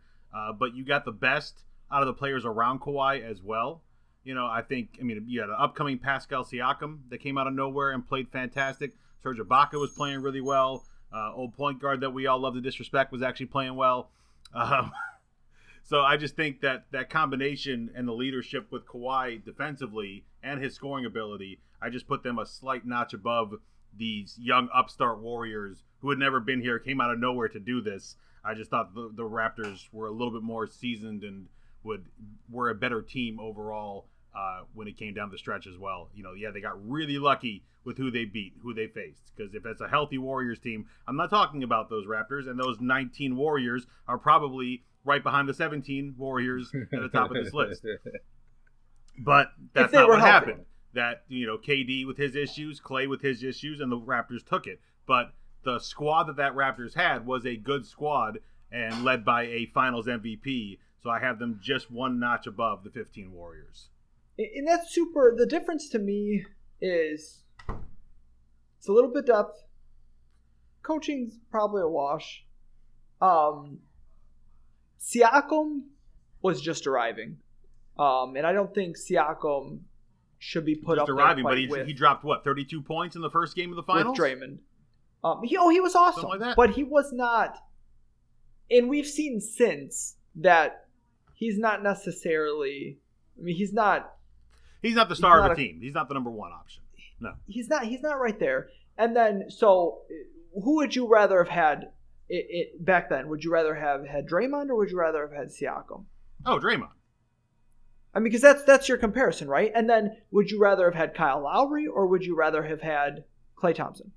Klay Thompson. I mean, it's Klay Thompson in a landslide. So those are the kind of things that start to separate for me. Would I take Kawhi over Steph? Sure, but not a big enough gap, I think, to make up those other things. And I think the Warriors were deeper, and that change that's what breaks up the calculus for me.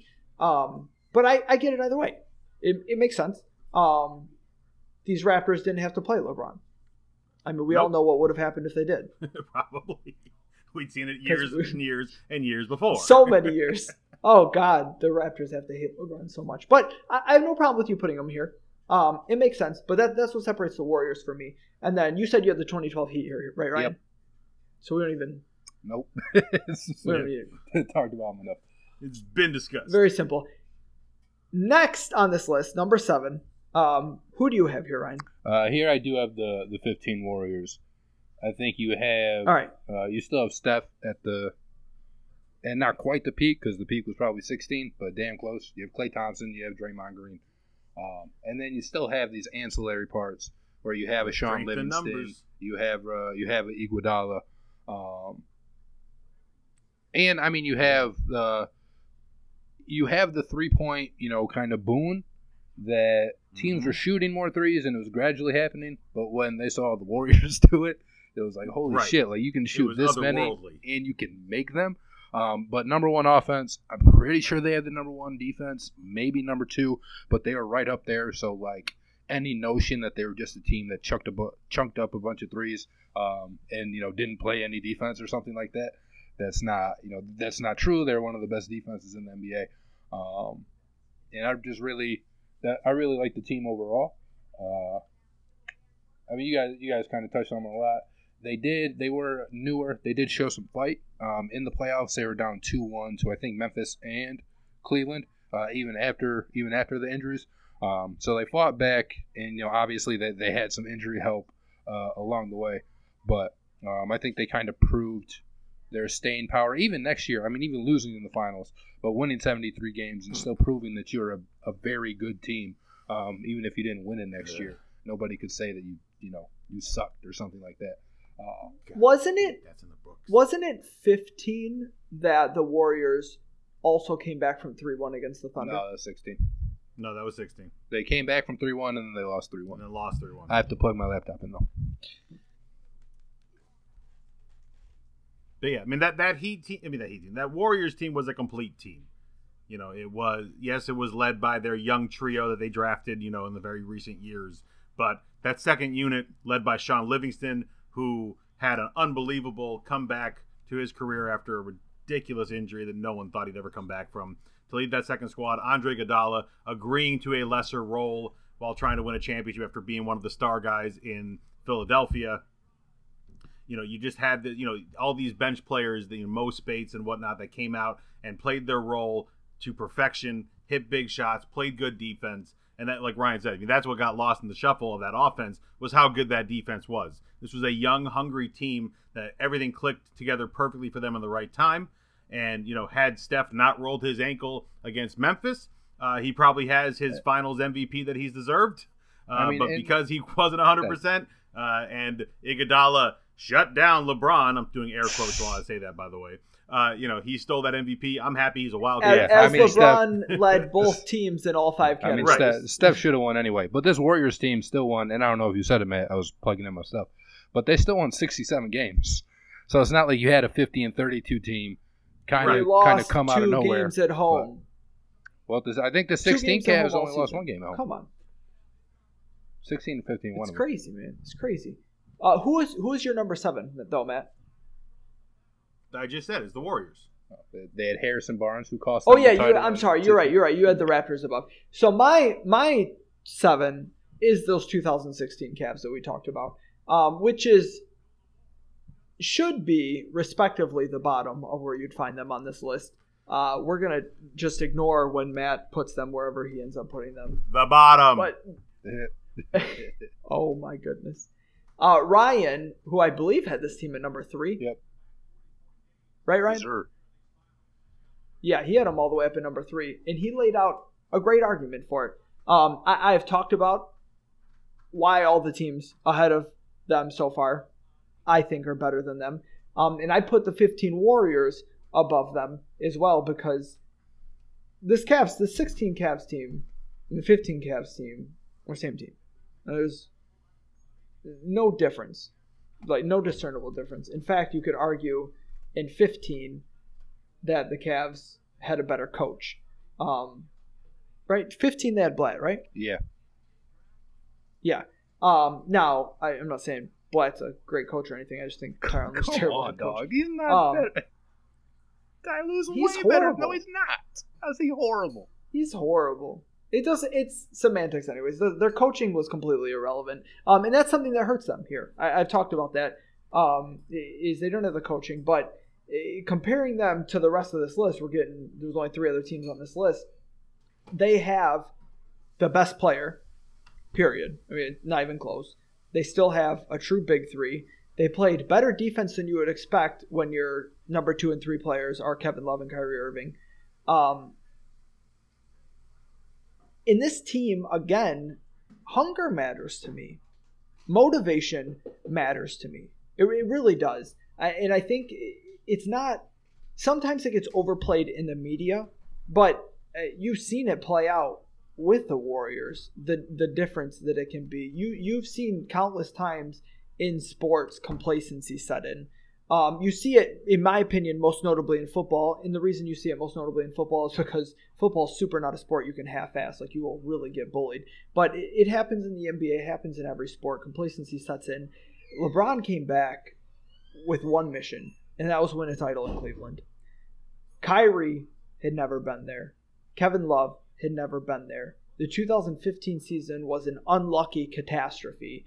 In 16 was their big shot to do it. And they got down 3-1. And everyone thought they were done. They were counted out. And as Matt would say, we got a little throw-in. Threw him a bone. The league threw him a bone, which is ridiculous and absurd. It you is have an not. idiot that can't stop. You have an idiot that can't stop breaking the rules and committing ridiculous fouls. No. Yes, he should have been suspended against the frickin' Thunder for sure. That man kicked Adams in the nuts like 4 times. Absolutely. LeBron is standing trying to teabag Draymond Green at midcourt in front of thousands of people. And Draymond pushed him off and got kicked out of a game for the next game. And then Andrew Bogut goes down and everything changes and all the momentum went to Cleveland. He pushed him off with his dick. What is wrong with you? What? Who the hell said that? What do you mean what? What do you mean what? LeBron is trying to drop his nuts on Draymond's head, and Draymond said, "Get off me," and pushed him. Where did he push him? Wherever was closest. Happened to be LeBron's nuts because he was trying to drop him in his mouth. Yeah, that's what I'm talking. Thank you. That is not Draymond's fault. Oh my goodness. Anyway, I promise you, you try to teabag me, I'm not aiming for your chest to push you off of me. I'm pushing the closest thing and hard. Draymond was suspended for a whopping 1 game, which they lost. Andrew Bogut goes down with the season-ending injury. And they all the momentum also lost 2 switched to games Cleveland. after that, including Game 7 on their home court. Yep, because all the momentum was with Cleveland. You watch LeBron and Kyrie all because combine the for NBA 80 wanted points. more money. You watch LeBron and NBA Kyrie wanted combine more for money. over 80 points against one All of the because league's the best NBA defenses. wanted Well, that's because you didn't have money. the Defensive Player of the Year on the court that game. Andrew Bogut, yeah, I got it. No, Draymond. Game 5 is the game that went crazy. This team. Oh, you're right. I'm sorry. 16 Cavs. I don't know how you can Don't have belong them on this lower than list. 7. 7 is super, super fair. Ryan had them all the way through. Freaking travesty we even talk about this team. Ryan is the biggest NBA fan among us. Cleveland's still without a title for 50 years. Matt is full of hate. We're going to move on to number 8. This is where I have Matt's Raptors from a couple slots ago.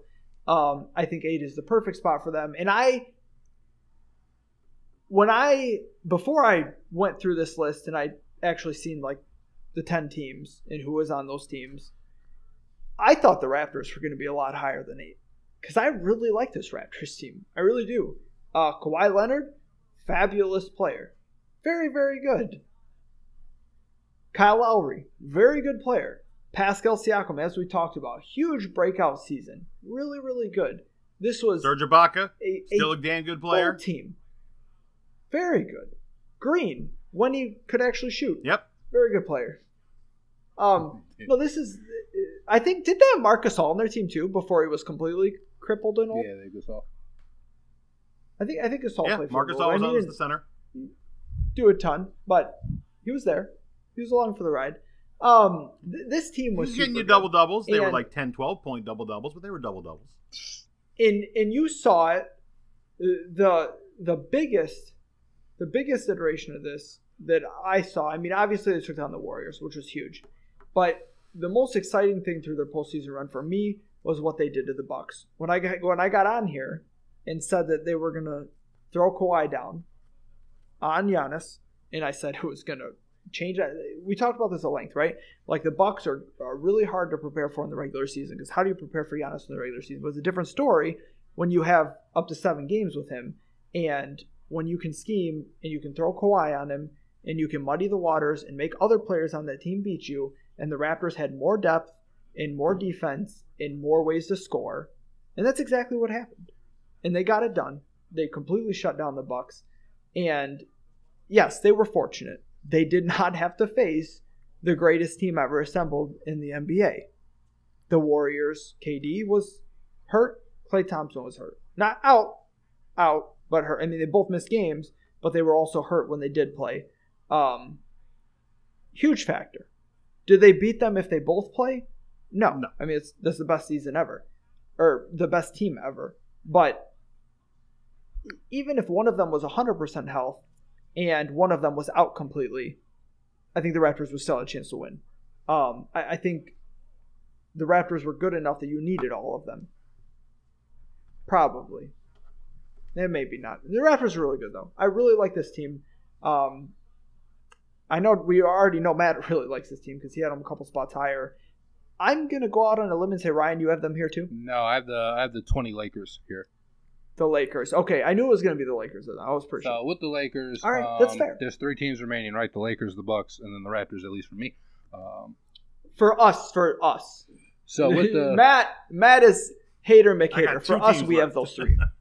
So with the Lakers, they have the who's best your player. You didn't even say who your number 8 is. I'll get to him. Let Ryan go. Oh, I said so. With the Lakers, they have the best player, obviously, right? You have LeBron, and they're the only team left that had really 2 great players. Again, Kyle Lowry, very good.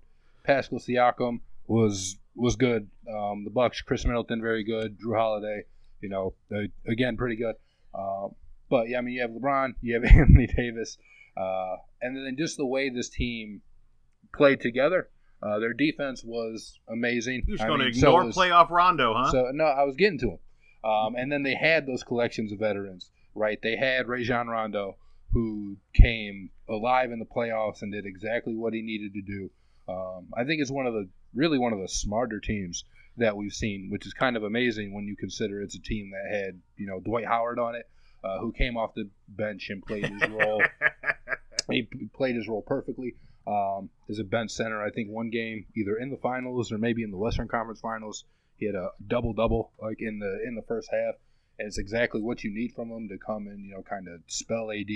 You had the best KCP that we've ever seen, where not a great player, but he was giving them really solid defense, and he was shooting, I think, anywhere between like 35 and 38%. From 3, they still had Danny Green, who wasn't very good, but could still make a shot for you. Caruso wasn't bad. They obviously had Kuzma, who, look, I mean, there's a lot of problems with Kuzma as a player, but as a guy who can come off the bench and give you some scoring, still better than Tatum. That's right, just a little bit. But just the way that they came in and they played together, and how smart of a team they were, and how sound they were on defense. And you talk about the hunger. You had LeBron missing the playoffs the year before, and you had AD going all out for his first title, trying to really claim it in a way that, or at least in a scenario that we haven't really seen happen, and we'll hopefully never see it again. Fingers crossed, I guess. But you had the 2 great players, which I think trumps anybody else's 2 players. And then while some of the ancillary pieces might not have been as good or talented, I think they all played together in a way that made it make sense for them. And they're able to slow down the game so that LeBron can control it, that AD can control it, and that they're not getting into these, ginormous shootouts if it's a team that doesn't have, such a great offense. But you still have LeBron, so your offense isn't that bad. Yeah, my 8th team is the 2020 Blakers as well, with being able to have a Rondo on the court when LeBron's not on the court and still have that high IQ level to get a good offensive set going, to have the guys like Danny Green, Alex Caruso, Kyle Kuzma, you name it, to hit big shots when needed, to go along with 2 of the top players in the league in LeBron and AD. It was a perfect scenario for them with the bubble. They got easy competition along the way. Never faced the Clippers, who couldn't get it done to get there. It's just JaVale McGee too. I knew they had somebody else. Yeah, their lack of someone you can really count on outside of LeBron and AD is why I have them so low. There is no third guy that was the third guy. It was one night this guy, one night that guy, one night that guy. There wasn't that guy that you could have as, he's our number 3. And to me, that was why I can't have them higher than 8 on this list, but still have them above this last iteration of champions. Is that what separates them is that one has LeBron and one doesn't. And just having LeBron on the floor and healthy, you've seen what he does when he has nobody. He's taken the 2015 Warriors to the limit, literally with nobody. And Giannis can't do that. And so that's why I have the Bucks of this year now below last year's Lakers. I'm sorry. I was just say because to piggyback off of it. So I have the 21 Bucks at 9 as well, and this really just becomes them against the 19 Raptors. So just to kind of go back to 2019, where you had the Raptors versus the Bucks, right? You had the Bucks go up 2-0. Game 3, it goes into overtime. Could have very easily been up 3-0. They lost Game 3. Then they lost the rest of the series. The Raptors win 4-2. They go on to win the title. My case for this Bucks team would be, 1, those teams were pretty even anyway. 2, you had Giannis get better, Middleton get better, Jrue Holiday, he might as well be Jesus Christ compared to Eric Bledsoe. And you have Eric Bledsoe was not that bad. He's pretty bad. Defensively, he's not that good. And so I think that could have mitigated some of the stuff that Kyle Lowry did. Holiday's more volatile offensively. But you always know what you're getting from him on the defensive end, which would have helped when you're trying to guard Jrue Holiday. Or I'm sorry, not Jrue Holiday, but Kyle Lowry or Fred VanVleet in this instance here. And I just think I like that Bucks team a little bit more. I do think the coaching's about even. I'd probably edge Nick Nurse even over this iteration of Budenholzer, who's the best coach bud we've seen. And then I'll talk because they're 10. I guess I'll just talk about it now. One thing that I hadn't heard either of you mention as far as the Raptors go, to discredit them like we were talking about earlier, is they had the Game 7 against Philadelphia where I talked about Kyrie hitting the shot of shots. Kawhi hits the second most famous buzzer beater of all time. And definitely the craziest buzzer beater of all time, especially in the playoffs. 8 times bouncing. So there's a very real possibility they could have lost that series. Again, down 2-0 to the Bucks. Again, they fought back, so credit to them. Could have easily been down 3-0. So I think they got, there was more luck given with the Raptors. And then obviously what happened in the finals with the Warriors losing their entire team of good players except for one guy, where the Raptors are able to actually run a box and one, which you don't see unless you're playing 7th grade basketball. And they're able to run it, effectively to a title defense. And it's not even that those Raptors were a bad team. I don't think any of these teams are bad teams because they're all champions. I know Matt disagrees with the Cavs. I don't think they're a bad team. I just don't think they're champions. But one had to be the worst, and for me, it was the Raptors that were worse, because I think if you take an improved version of that Bucks team and face it against that Raptors team in 2019, I do think this Bucks team would come out on top and finish the job that they weren't able to finish a couple years ago. Not a chance, but it's not that important. So one thing that is interesting to me, we talk about stars aligning for some of these teams. And you could technically make an argument from the second half of this list that the stars aligned, starting with the 2015 Warriors, who had a ton of injury luck go their way on their path, the 2016 Cavs, who had, according to Matt, so much luck that their title doesn't even count, right? The Raptors, who didn't have to play the Warriors anywhere close to full strength, winning their title. And then my last 2 teams on this list. The difference is between the 3 teams that I just mentioned and the 2 teams that I'm about to is those 3 teams still had the requisite talent, still had a requisite quote-unquote close to a big 3, still had depth, especially in the absence of, if you take the Raptors, who maybe didn't have the best of the big 3s but had a really nice 3-headed monster and had plenty of depth to go along with it, as well as an entire country behind them. These last 2 needed the stars aligning because they didn't have what it takes to win a title in the modern NBA without it. Now, you guys, anyone that listens to this podcast, my friends, you guys on this podcast, anyone who talks with me about the NBA on pretty much a daily basis, knows where I put LeBron in the hierarchy of all-time greats. He's the best. He's not even close to me. He's the best player ever. But having the best player ever doesn't mean jack squat in the modern NBA. Okay? You put LeBron 30 years ago, and he wins a title every freaking year in an MVP award. But that's not how it is anymore. Now you need a ridiculous team to win a title. And the 2020 Lakers, who come in at number 9 on my list, were not by any means a ridiculous team. And everybody likes to talk, we talk about discrediting, right? And how much the Bucks are starting to get discredited in ways and how that drives people nuts. And this really, really started last year with the Mickey Mouse Orlando ring, right? They were a great team. You got to be a real good team to win an NBA title. And you got the best player in the world. And Anthony Davis is also a top 5 player in the world. Yeah? Can we say that? Is that fair? Close? It's close.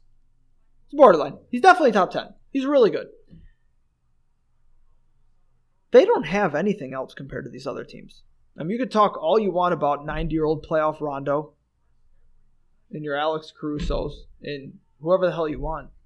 The Lakers were a straight-up two-man show. And a two-man show does not get it done in the modern NBA. Hell, if you wanted, I very much disagree, but if you wanted to argue the Bucks over this team, you could do it just based on the fact that the Bucks at least have 3 realistic options, right? You got Chris Middleton and Drew Holiday and Giannis. The Lakers are a two-man show, straight up. And then whatever depth piece that you pray is going to give you enough on any given night. They were incredibly fortunate the way that a COVID-shortened season worked out, and they were incredibly fortunate in their path.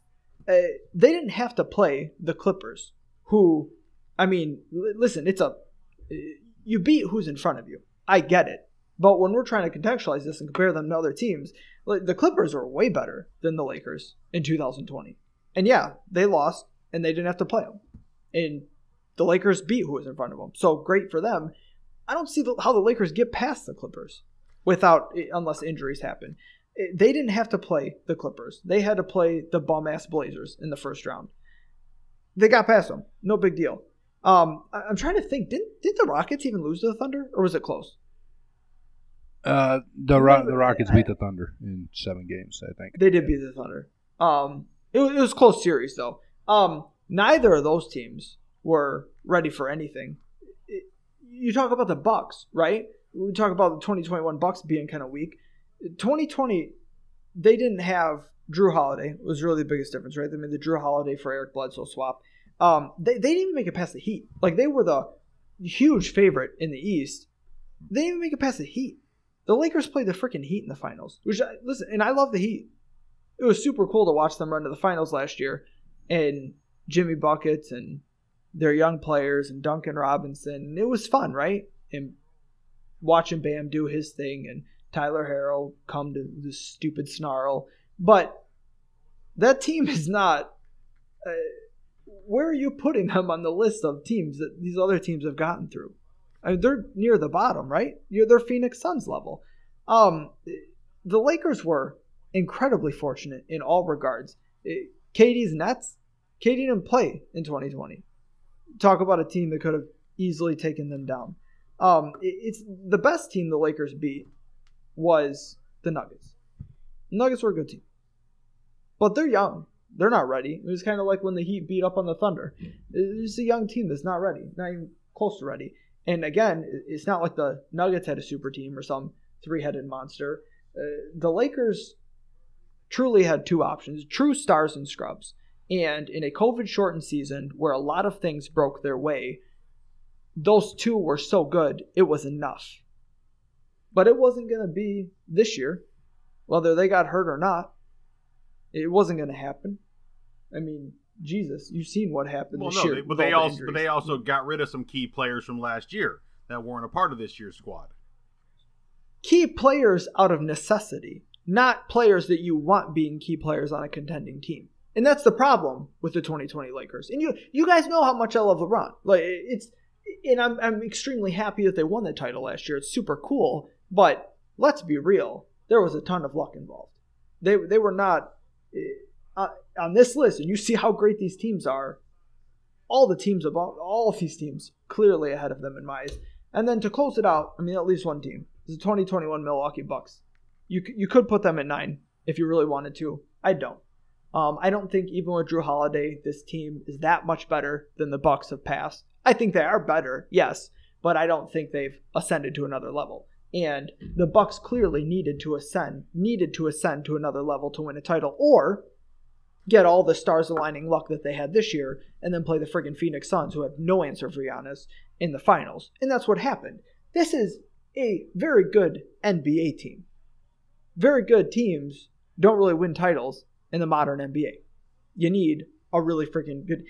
the last team that won a title even close to Milwaukee Bucks level would probably be the Mavs in 11.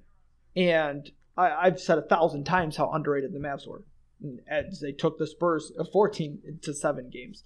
That was a good team, a real good team. They would, to me, have beat the crap out of these Bucks. I don't think these Bucks are that good when it comes to this list. No, they're at the bottom of my list as well for all the legitimate teams.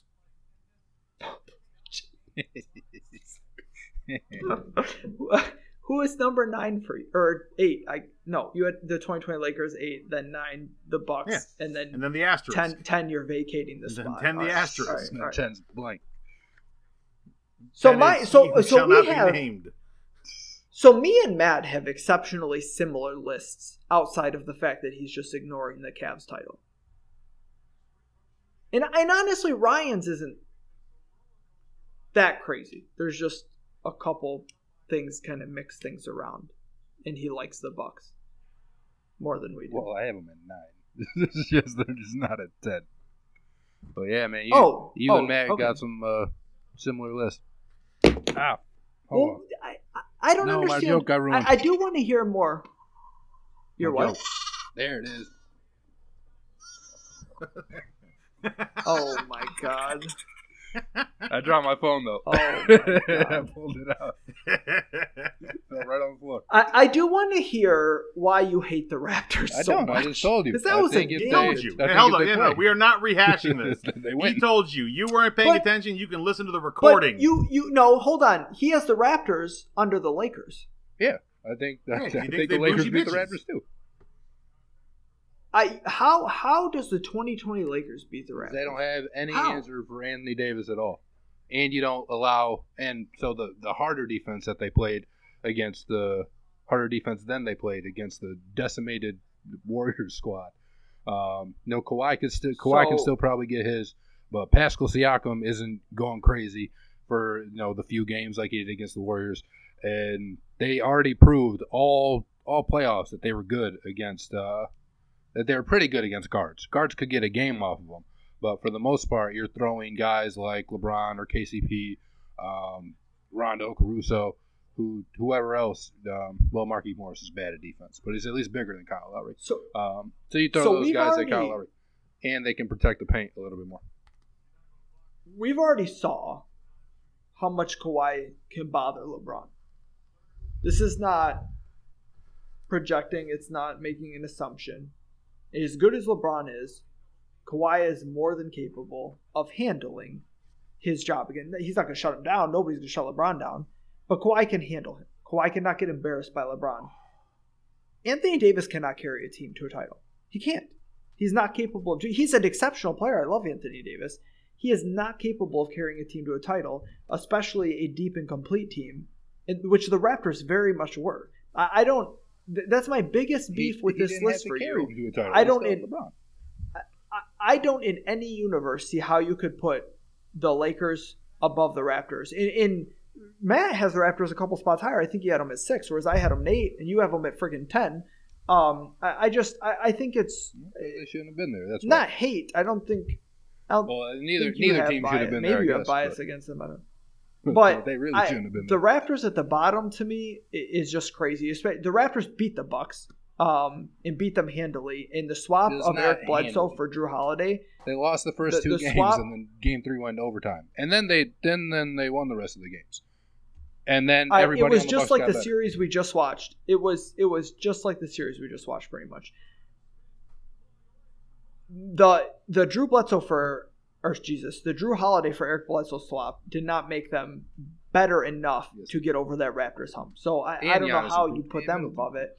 But the Lakers especially. I mean, the Lakers and Bucks, if you want to flip-flop them, I have no beef. But to put the Raptors below them, that's whack to me. Nah. But for the most part, And I'm honestly kind of happy about it, because for me, this list was pretty easy to put together. I actually did not have a lot of internal consternation about this list. Like I thought it was going to be difficult. It flowed pretty well. None of us are way off base. Like, none of us have like wildly crazy opinions. Like, yeah, you think the Cavs were up there more. I think the Raptors at 6 is kind of nuts, but that's okay, man. I think your fake ass asterisk champs at 3 is kind of nuts. There you go. I think the Cavs at 3 is worse. Absolutely worse not. than the. So the Raptors don't belong at 6. I agree with that. I do, but it's kind of like having the Raptors at 7 because he's not acknowledging the Cavs, and it's not as bad if you think about it in those terms. Because really, then it's the 15 Warriors versus the Raptors, and you can make an argument for the Raptors over the 15 Warriors. You can. Now, it's a tough one, but you can make that argument for sure. Like I don't. It's not that bad. No, it's crazier to me to have the Cavs above the 13 Heat for one. I think is bonkers. But also the 14 Spurs, I think, is a little bit out there. Like the earliest I could see the 16 Cavs being as 5th. Really, no, 6th, because both Heat teams would be better. So, but nothing crazy other than your Raptors hate. I think is a little whack. Well, but maybe other you than should that, actually earn a title. yeah, Matt, it will not stop saying that about the Cavs, even though, oh my goodness. And what, again, as I said, the last 5 on my list at least, Warriors, Cavs, Raptors, Lakers, Bucks, all had very good fortune go their way, even though 3 of them were exceptional teams. And it just proves to you that in modern NBA, you need a ridiculously good team, but you need luck. And you can say that in almost any sport, right? Like, you need luck to win a title. Like, things have to go your way, even if it's just staying healthy. I mean, that's kind of luck in its own, right? But it's hard. It's so hard to win a title in the modern NBA. It's so, and a lot of it's lack of parity, right? A lot of it is you get a handful of teams that get some really good players and they keep them for a while, and it's the same teams in the conversation year in and year out. And sometimes those teams move around a little bit, but it's just those same players moving to new teams, which makes it's fake parity. It's even worse, right? Like, okay, the Cavs suck now, but the Lakers are good because LeBron switched teams. It sucks. Right? Like, I can't be on an island thinking like that Tampa sucks, Bay right? Buccaneers.